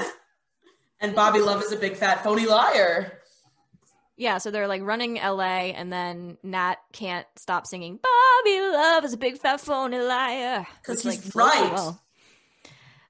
But then Rosalina's all like, what the fuck, stop it. And then What the Cooper's fuck, like- you guys? And then Cooper's like, rehearse the song. that like would apply to any other situation except Bobby Love. She says, I can't believe you guys are ganging up on me just because I don't hate someone you hate. Shout out to a certain person who used to be a close friend of mine and literally would pick on me for not hating someone that they hated. Toxic. And turned out to be as big of a phony as Bobby Love.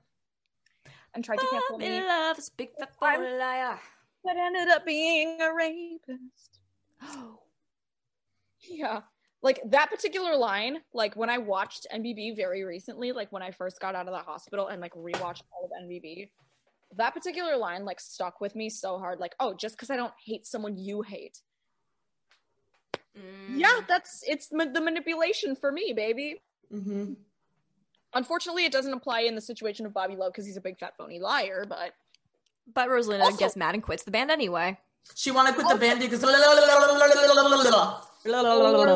clearly. Siobhan, do it. Do it. She can't do it, folks. you are Payman, one of the 8 kings of hell. Is she, you know, happiness in Studio City. She like, you know.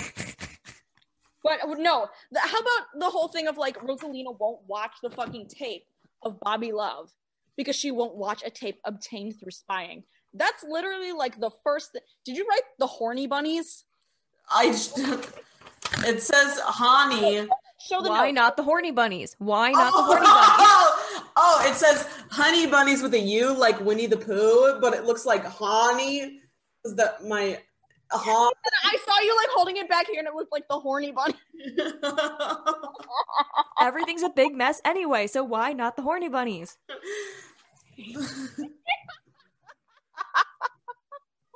Welcome to Rodeo Disney, everybody. Why can't the horny bunnies? But like the first thing that I would believe is video evidence of somebody lying. Why the Bobby Love original. Why the fuck would it matter if it was video evidence or not? Denial, denial, denial. Rosalina.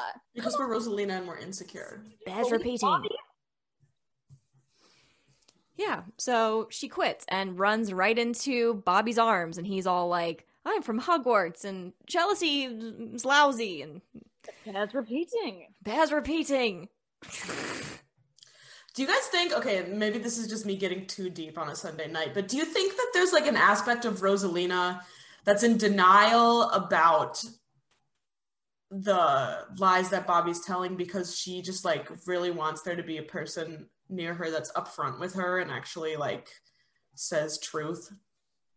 Ooh. Like think about, you know, like the theme of like, you know, feeling ganged up on and being the only girl in the band, and like the way that they sidestep her and like just try to always talk about the Nat thing, and like, and Bobby validates her and her experiences and lifts her up and is like, you're so talented and blah blah blah blah blah. Jesus Christ, stop being right. Like actually stop being right, you guys. Mm-hmm. Yeah. It's Rosalina's issues coming into play here. Totally. So that's that on that. Yeah, and then he tries to kiss her, which Why did she turn away? She said she wasn't ready. Yeah. Also, here's the weirdness about Bobby Love. How old was he supposed to be? Like actually?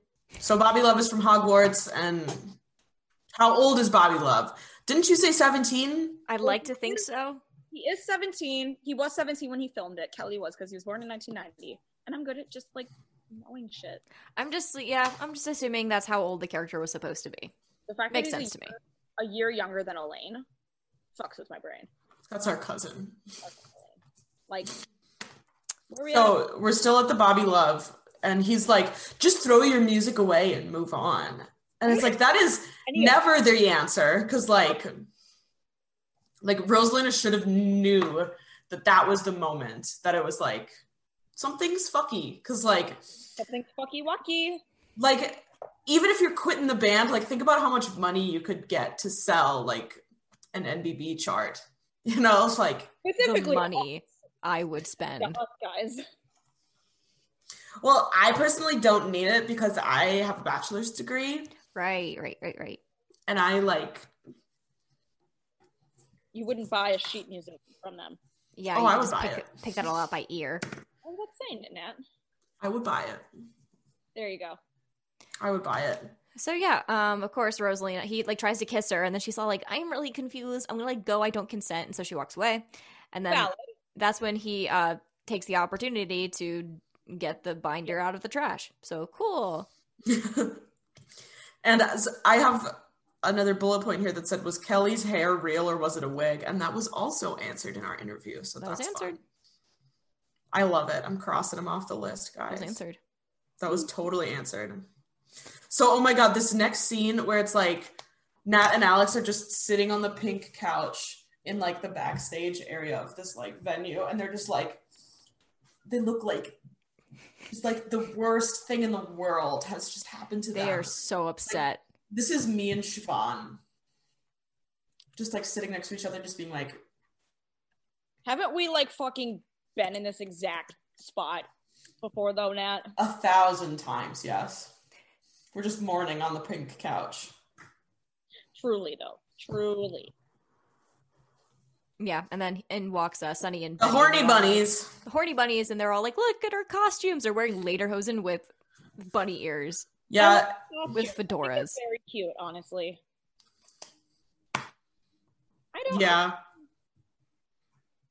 I would pull that shit with Zaylon for sure. Me and Lee have matching cowboy hats, and I think that's the closest we're ever going to get. Oh, Zaylon and I match all the time. It's really disgusting. We have matching underwear, but you guys, Same. you can't exactly see that when I leave the house. True. MeUndies.com, everybody. Yeah, deadass. Not sponsored. We'd love to see it. So, okay, here's my next question, okay? Mm-hmm. Why the fuck would a balloon be scary? I don't know. The popping.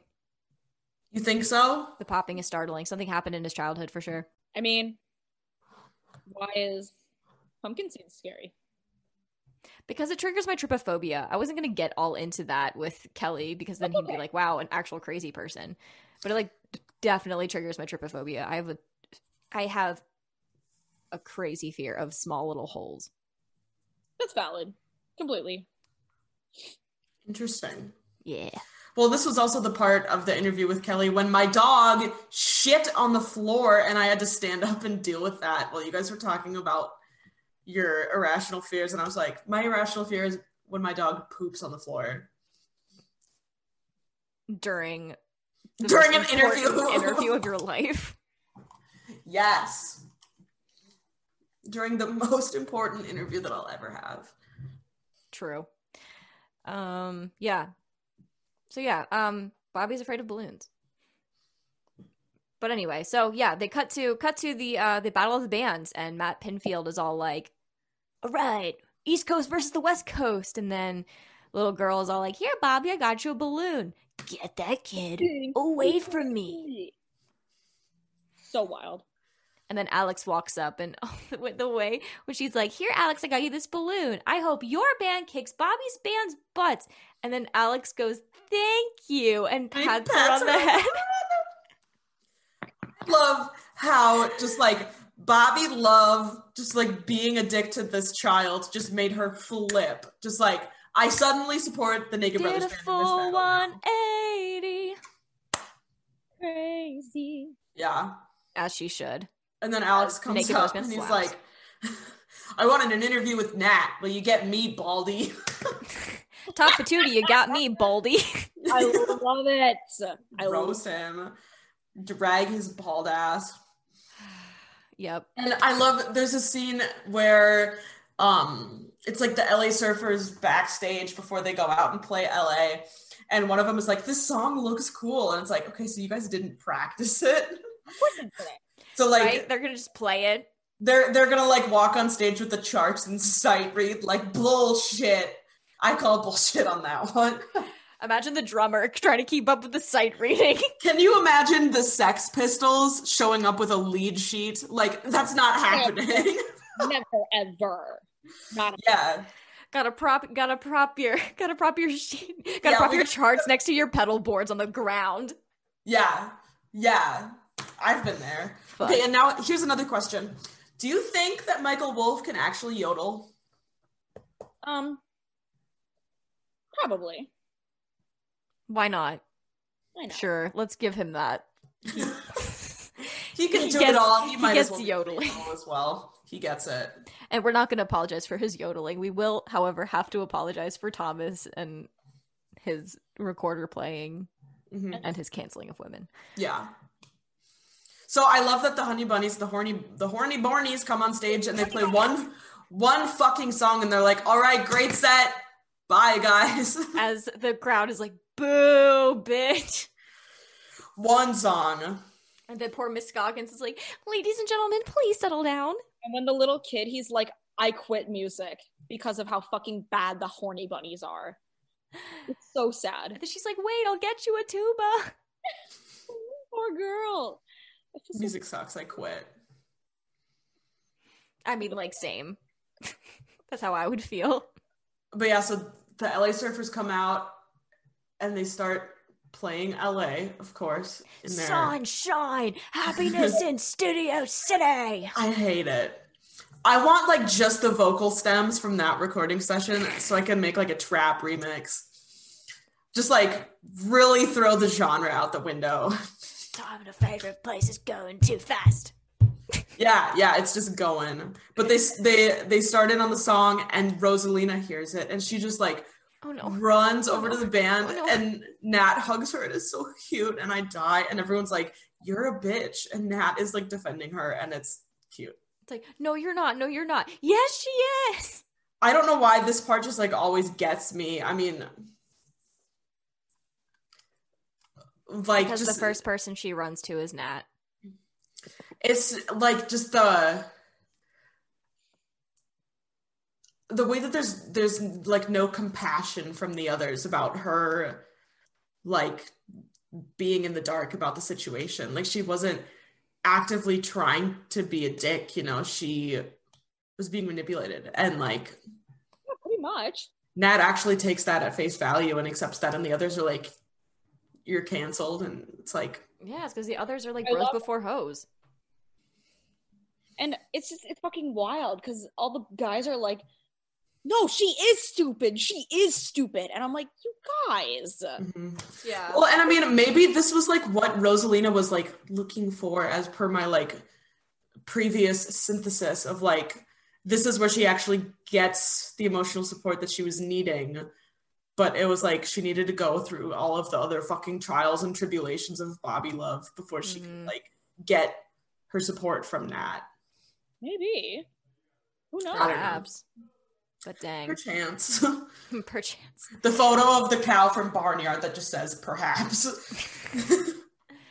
So yeah, and then so they're playing this song and they're like, what the fuck? And then Rosalina's like, I wish those balloons were made of concrete so they'd fall on Bobby's head.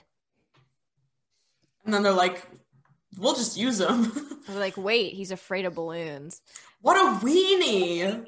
Because Meanwhile, yeah, Miss he is- Goggins is And up in there Cooper. screaming. Yeah.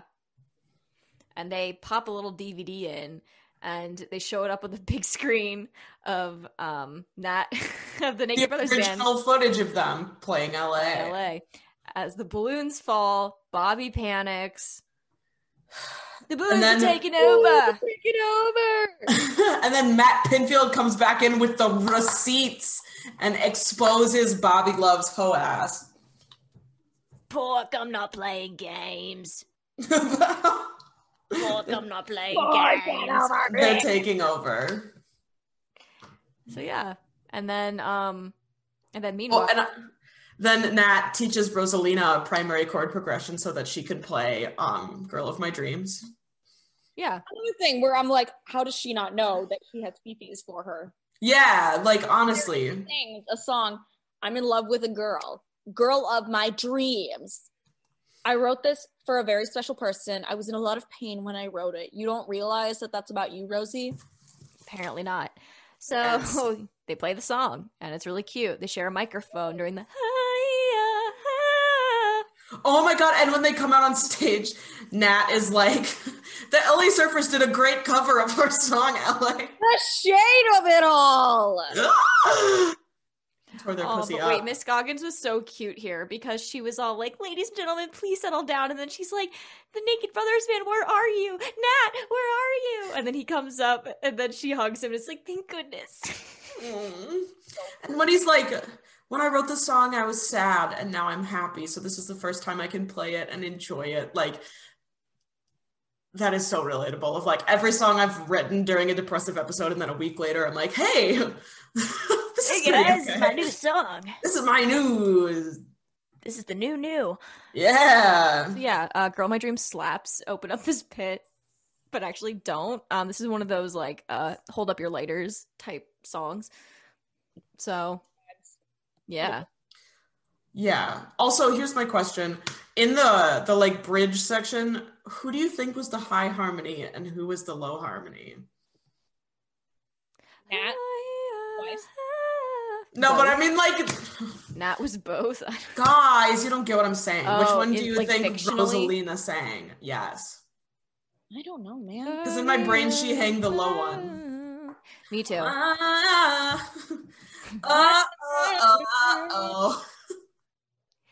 Make it count, play it straight. Oh. God, nothing in my life will ever. The amount of serotonin. I saw Big Time Rush live twice, and both times they played the theme song was always the last song. But just imagine, like, so they leave. People start getting up and leaving, and then all of a sudden they come back out on stage, and then all of a sudden you hear, oh. I mean, the energy is and then everyone's panties just slam to the floor. It's true. I just love Big Time Rush so much. We all do. I really do. So yeah, that's the end of the episode, and then of course, Cute. as always, the end credits is "Girl My Dreams," the demo version with Nat singing in cursive, because of course. I'm in love with the girl. One of my top NBB songs, like, period. It's a great one. It's good. It's really good. So let's move away a little bit from NBB, because, you know, we want to give the floor to a guest, you know, who like took the time out of their day to come on here. So our questions regarding this, so like, tell us about what's going on. I mean, obviously maybe during the pandemic, but like pre-pandemic, like, what is your career looking like right now? So it seems like you are busy. Thank you. So right when the pandemic hit, I had 5 films to be released in 2021. They're still to be released in 2021. Okay. And then, no, I don't know. I had 4, something like that. I added 2 during the pandemic. One that I just shot with Jodie Sweetin from Full House and Fuller House. No shit. Oh, no way. Congrats, dude. I wish I could say more about it. It's a rom-com, and it's super fun, and my role is ridiculous, and it's super embarrassing, but it's awesome. She's great. The movie's great. Yeah. And I'm excited about it. And then there was this other movie I did during the pandemic as well, on race riots, which is weird because I was booked on the movie before the race riots actually took place in real life. Yeah. And so we were kind of shooting during all of that, which that's crazy. Because my girlfriend in the movie was Black. Mm-hmm. So we were an interracial couple, and we had a scene in the movie that was like really emotional, and it was extra emotional just because of what was actually happening in the world. So I love that I got to do that because I love doing stuff like that. I directed a movie that was like kind of like a self-help type of thing about, you know, athletes being discriminated against, and it was tied to a family member of mine. So I'm all for, if I can be in movies or produce movies that have that kind of underlying message, then great. And sometimes it's just for entertainment, which is great too. Yeah, no, that's awesome. And I have this movie with Chris Pang from Crazy Rich Asians. Wow. It's an esports movie. And what? I was thinking about it earlier. My role is also like the bad boy. And a lot of it, I always think about it because I don't usually consider myself like that kind of character, but I'm like, why is it so easy for me to get into that? And a lot of it, I think, is because my early roles like Bobby Love, where it was just that. And I just thought of that like right before we got on, because that role in Underdogs Rising is exactly a Bobby Love. And it's been a few times I've had that experience like in my roles today. And so, so maybe Bobby Love did have a bigger impact than, I mean, that I didn't talk about this yet, but that actual experience of bringing it back to the Naked Brothers Band one more time. Yeah. My uncle was an extra in movies. He came to the set to be an extra for the scene where there were like all those extras, and I was on stage doing the LA. And I actually saw him in the audience when I was on stage. And then on the lunch break, we walked together down the street in Astoria, Queens. And I'll never forget, we were walking and he's like, I always knew that one day I would be an extra and look up and see you as the lead actor. Oh, that's so darling. I love that. And so that was like the reason that my career even exists. So thanks to you, Uncle Lenny. Oh, Wow. Yeah, that was one of our questions coming up. Like, how did the Naked Brothers Band like role kind of influence, shape, steer your career? So, like, anything else come to mind when we ask that question? You already pretty much answered it, but if there's anything yeah, you else. can answer that. Yeah, that's the biggest thing. And then the other thing is just how roles that I play now are influenced by, you know, a little bit of the energy that Bobby Love had. I just was in this movie Infamous 6 with Armand Asante, the one I was telling you about earlier, where I played a rocker, and it's still, I had some of that energy too. So it's been quite a few times. And then what's cool is I also have roles, like I just played the lead in this movie called Reboot Camp with David Lipper, with Ed Begley, David Koechner, Pearson Faudet, Lindsay Shaw, Chaz Bono's in it, John in it. It was like a very cool, eclectic cast. And in that movie, I'm totally like just a nice dude. So to go from that to like a Bobby Love role in my career today is a lot of fun. And I think it's, again, because of I had that early experience with that type of role. So. Yeah. Awesome. So I personally want to know, tell us about music and producing and directing, things that are, you know, away from the, like being not in front of the camera. I've always loved music, and I've always loved film. I mean, they're two of my favorite things other than my family and my fiance, my dog, my friends. Film and music, I mean, and sports. Those three are basically me in a nutshell. I mean, behind this black thing is a basketball hoop, and you know, when There I'm it at is. and I need breaks, or I'm even on the phone, and sometimes people on meetings with me have no idea, but I'm shooting hoops because it's just what I'm used to. I've always done it, and so that is like an outlet for me. Music started super early on. I mean, my dad used to play Neil Young when I was like very, very little. I remember being outside with him on the deck, and I would just sing along with him.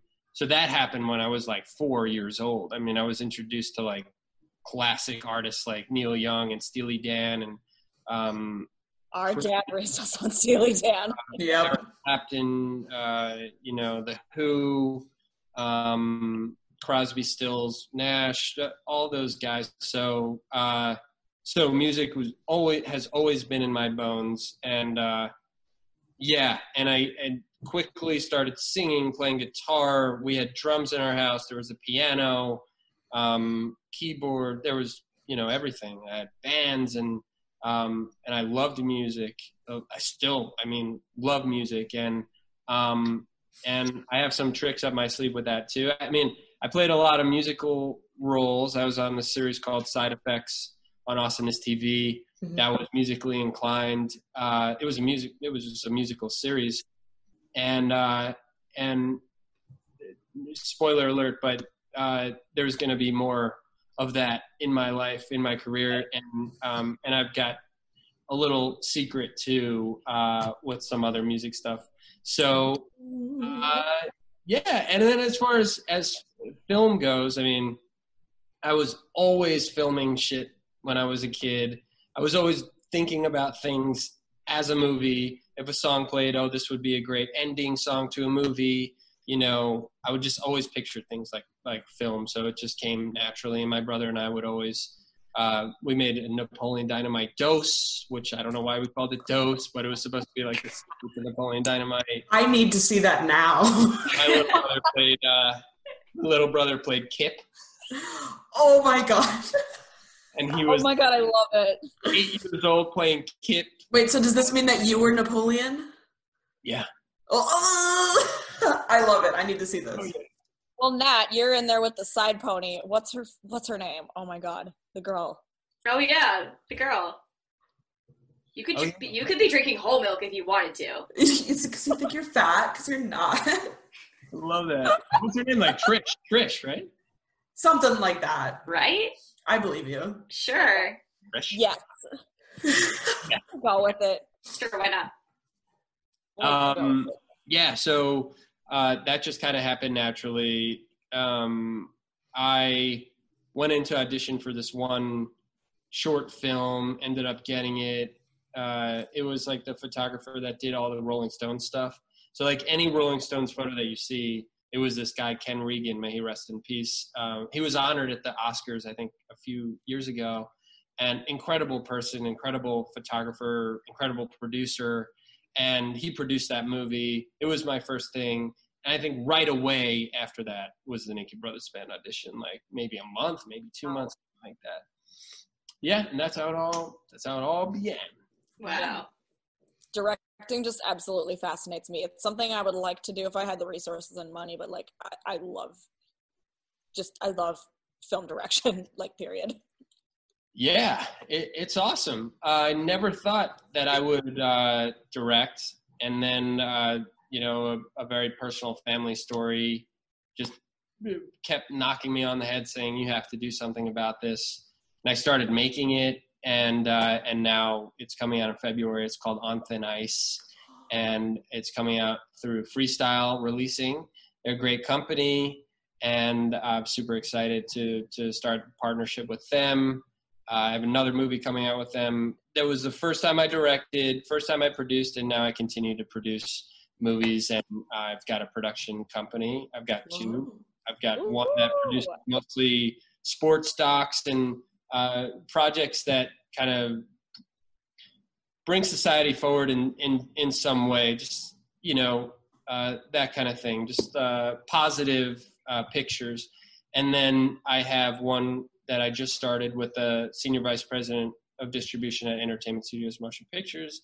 His name's Scott Hunter-Yeager, and we started a company called Wave Motion Pictures, and really excited about it. It's a lot of fun, and we're producing a lot of films with some great actors, and I'm going to be in the films, and it's been a great time. So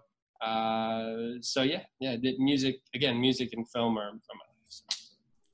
Oh, that's awesome. And good luck to you in these films getting made, these films getting released and whatnot. Hopefully theaters will be back open, theaters that do big runs, limited runs. Like, please. Like, I know that streaming services are kind of the move right now, but like, I miss going to the theater.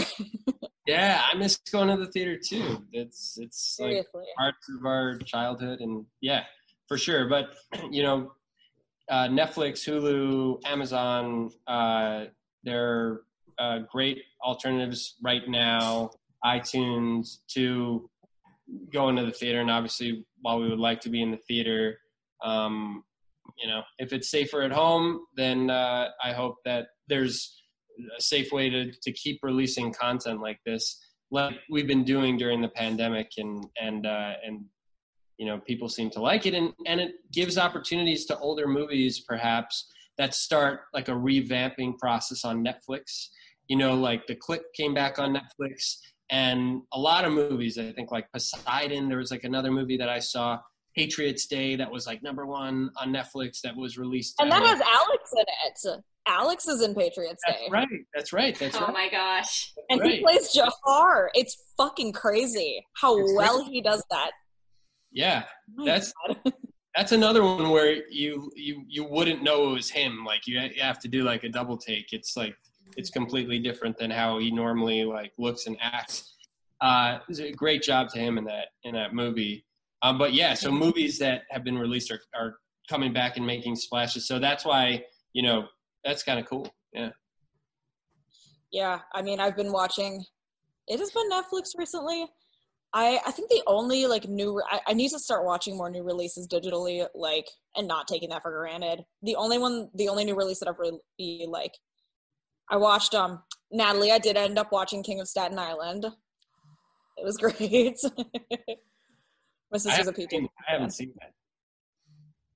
Sister, yeah, she's a Pete Davidson fan. And if you're into horror movies, I ended up watching Possessor, which is a recent one. It's fucking amazing. It's got, oh my God, what is her name? The girl from Mandy, Sean Bean in it. It's directed by Brandon Cronenberg.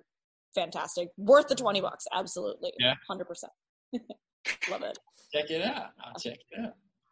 A good horror movie will bring out my irrational fear. Ooh. Yes. Mm-hmm. That's for sure.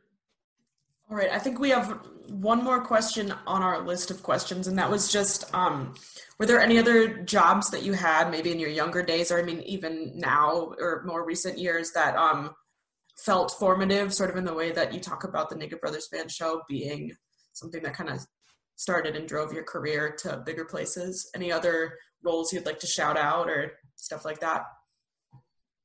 Are you saying any roles I'd like to shout out, like roles that I played or different jobs that I've had just like in life?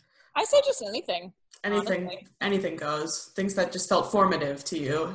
Yeah. I think being a babysitter was really formative because it allowed me to, I know you're laughing, but it's the truth.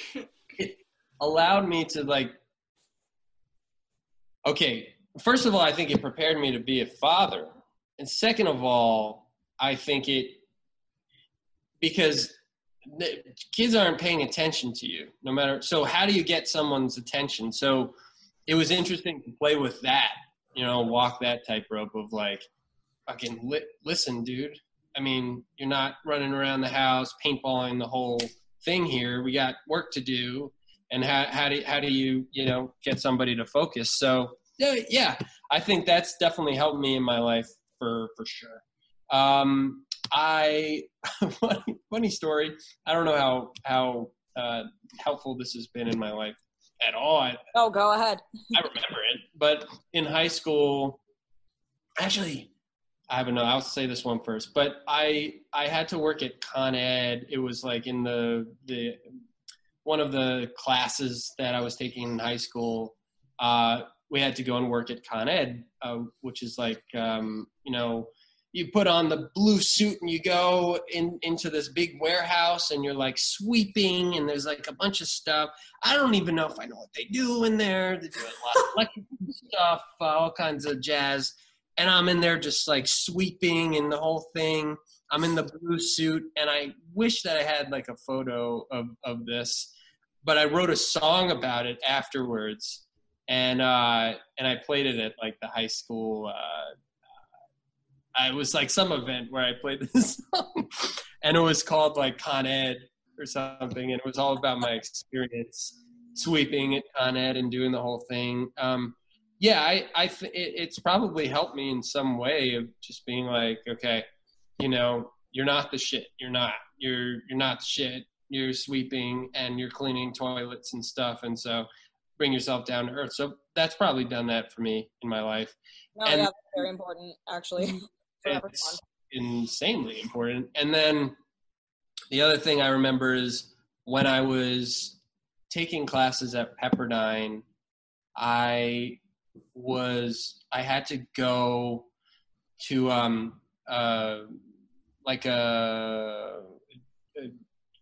what's the proper word? It was a juvenile center where I had to get scared straight. What? Did you get scared straight? Did I get scared? Scared straight, like the TV show.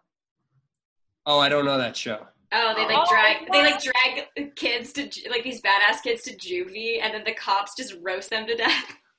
And so they crack. Roast them to death too. I've never seen it, but now I have to watch it. Yes, you do.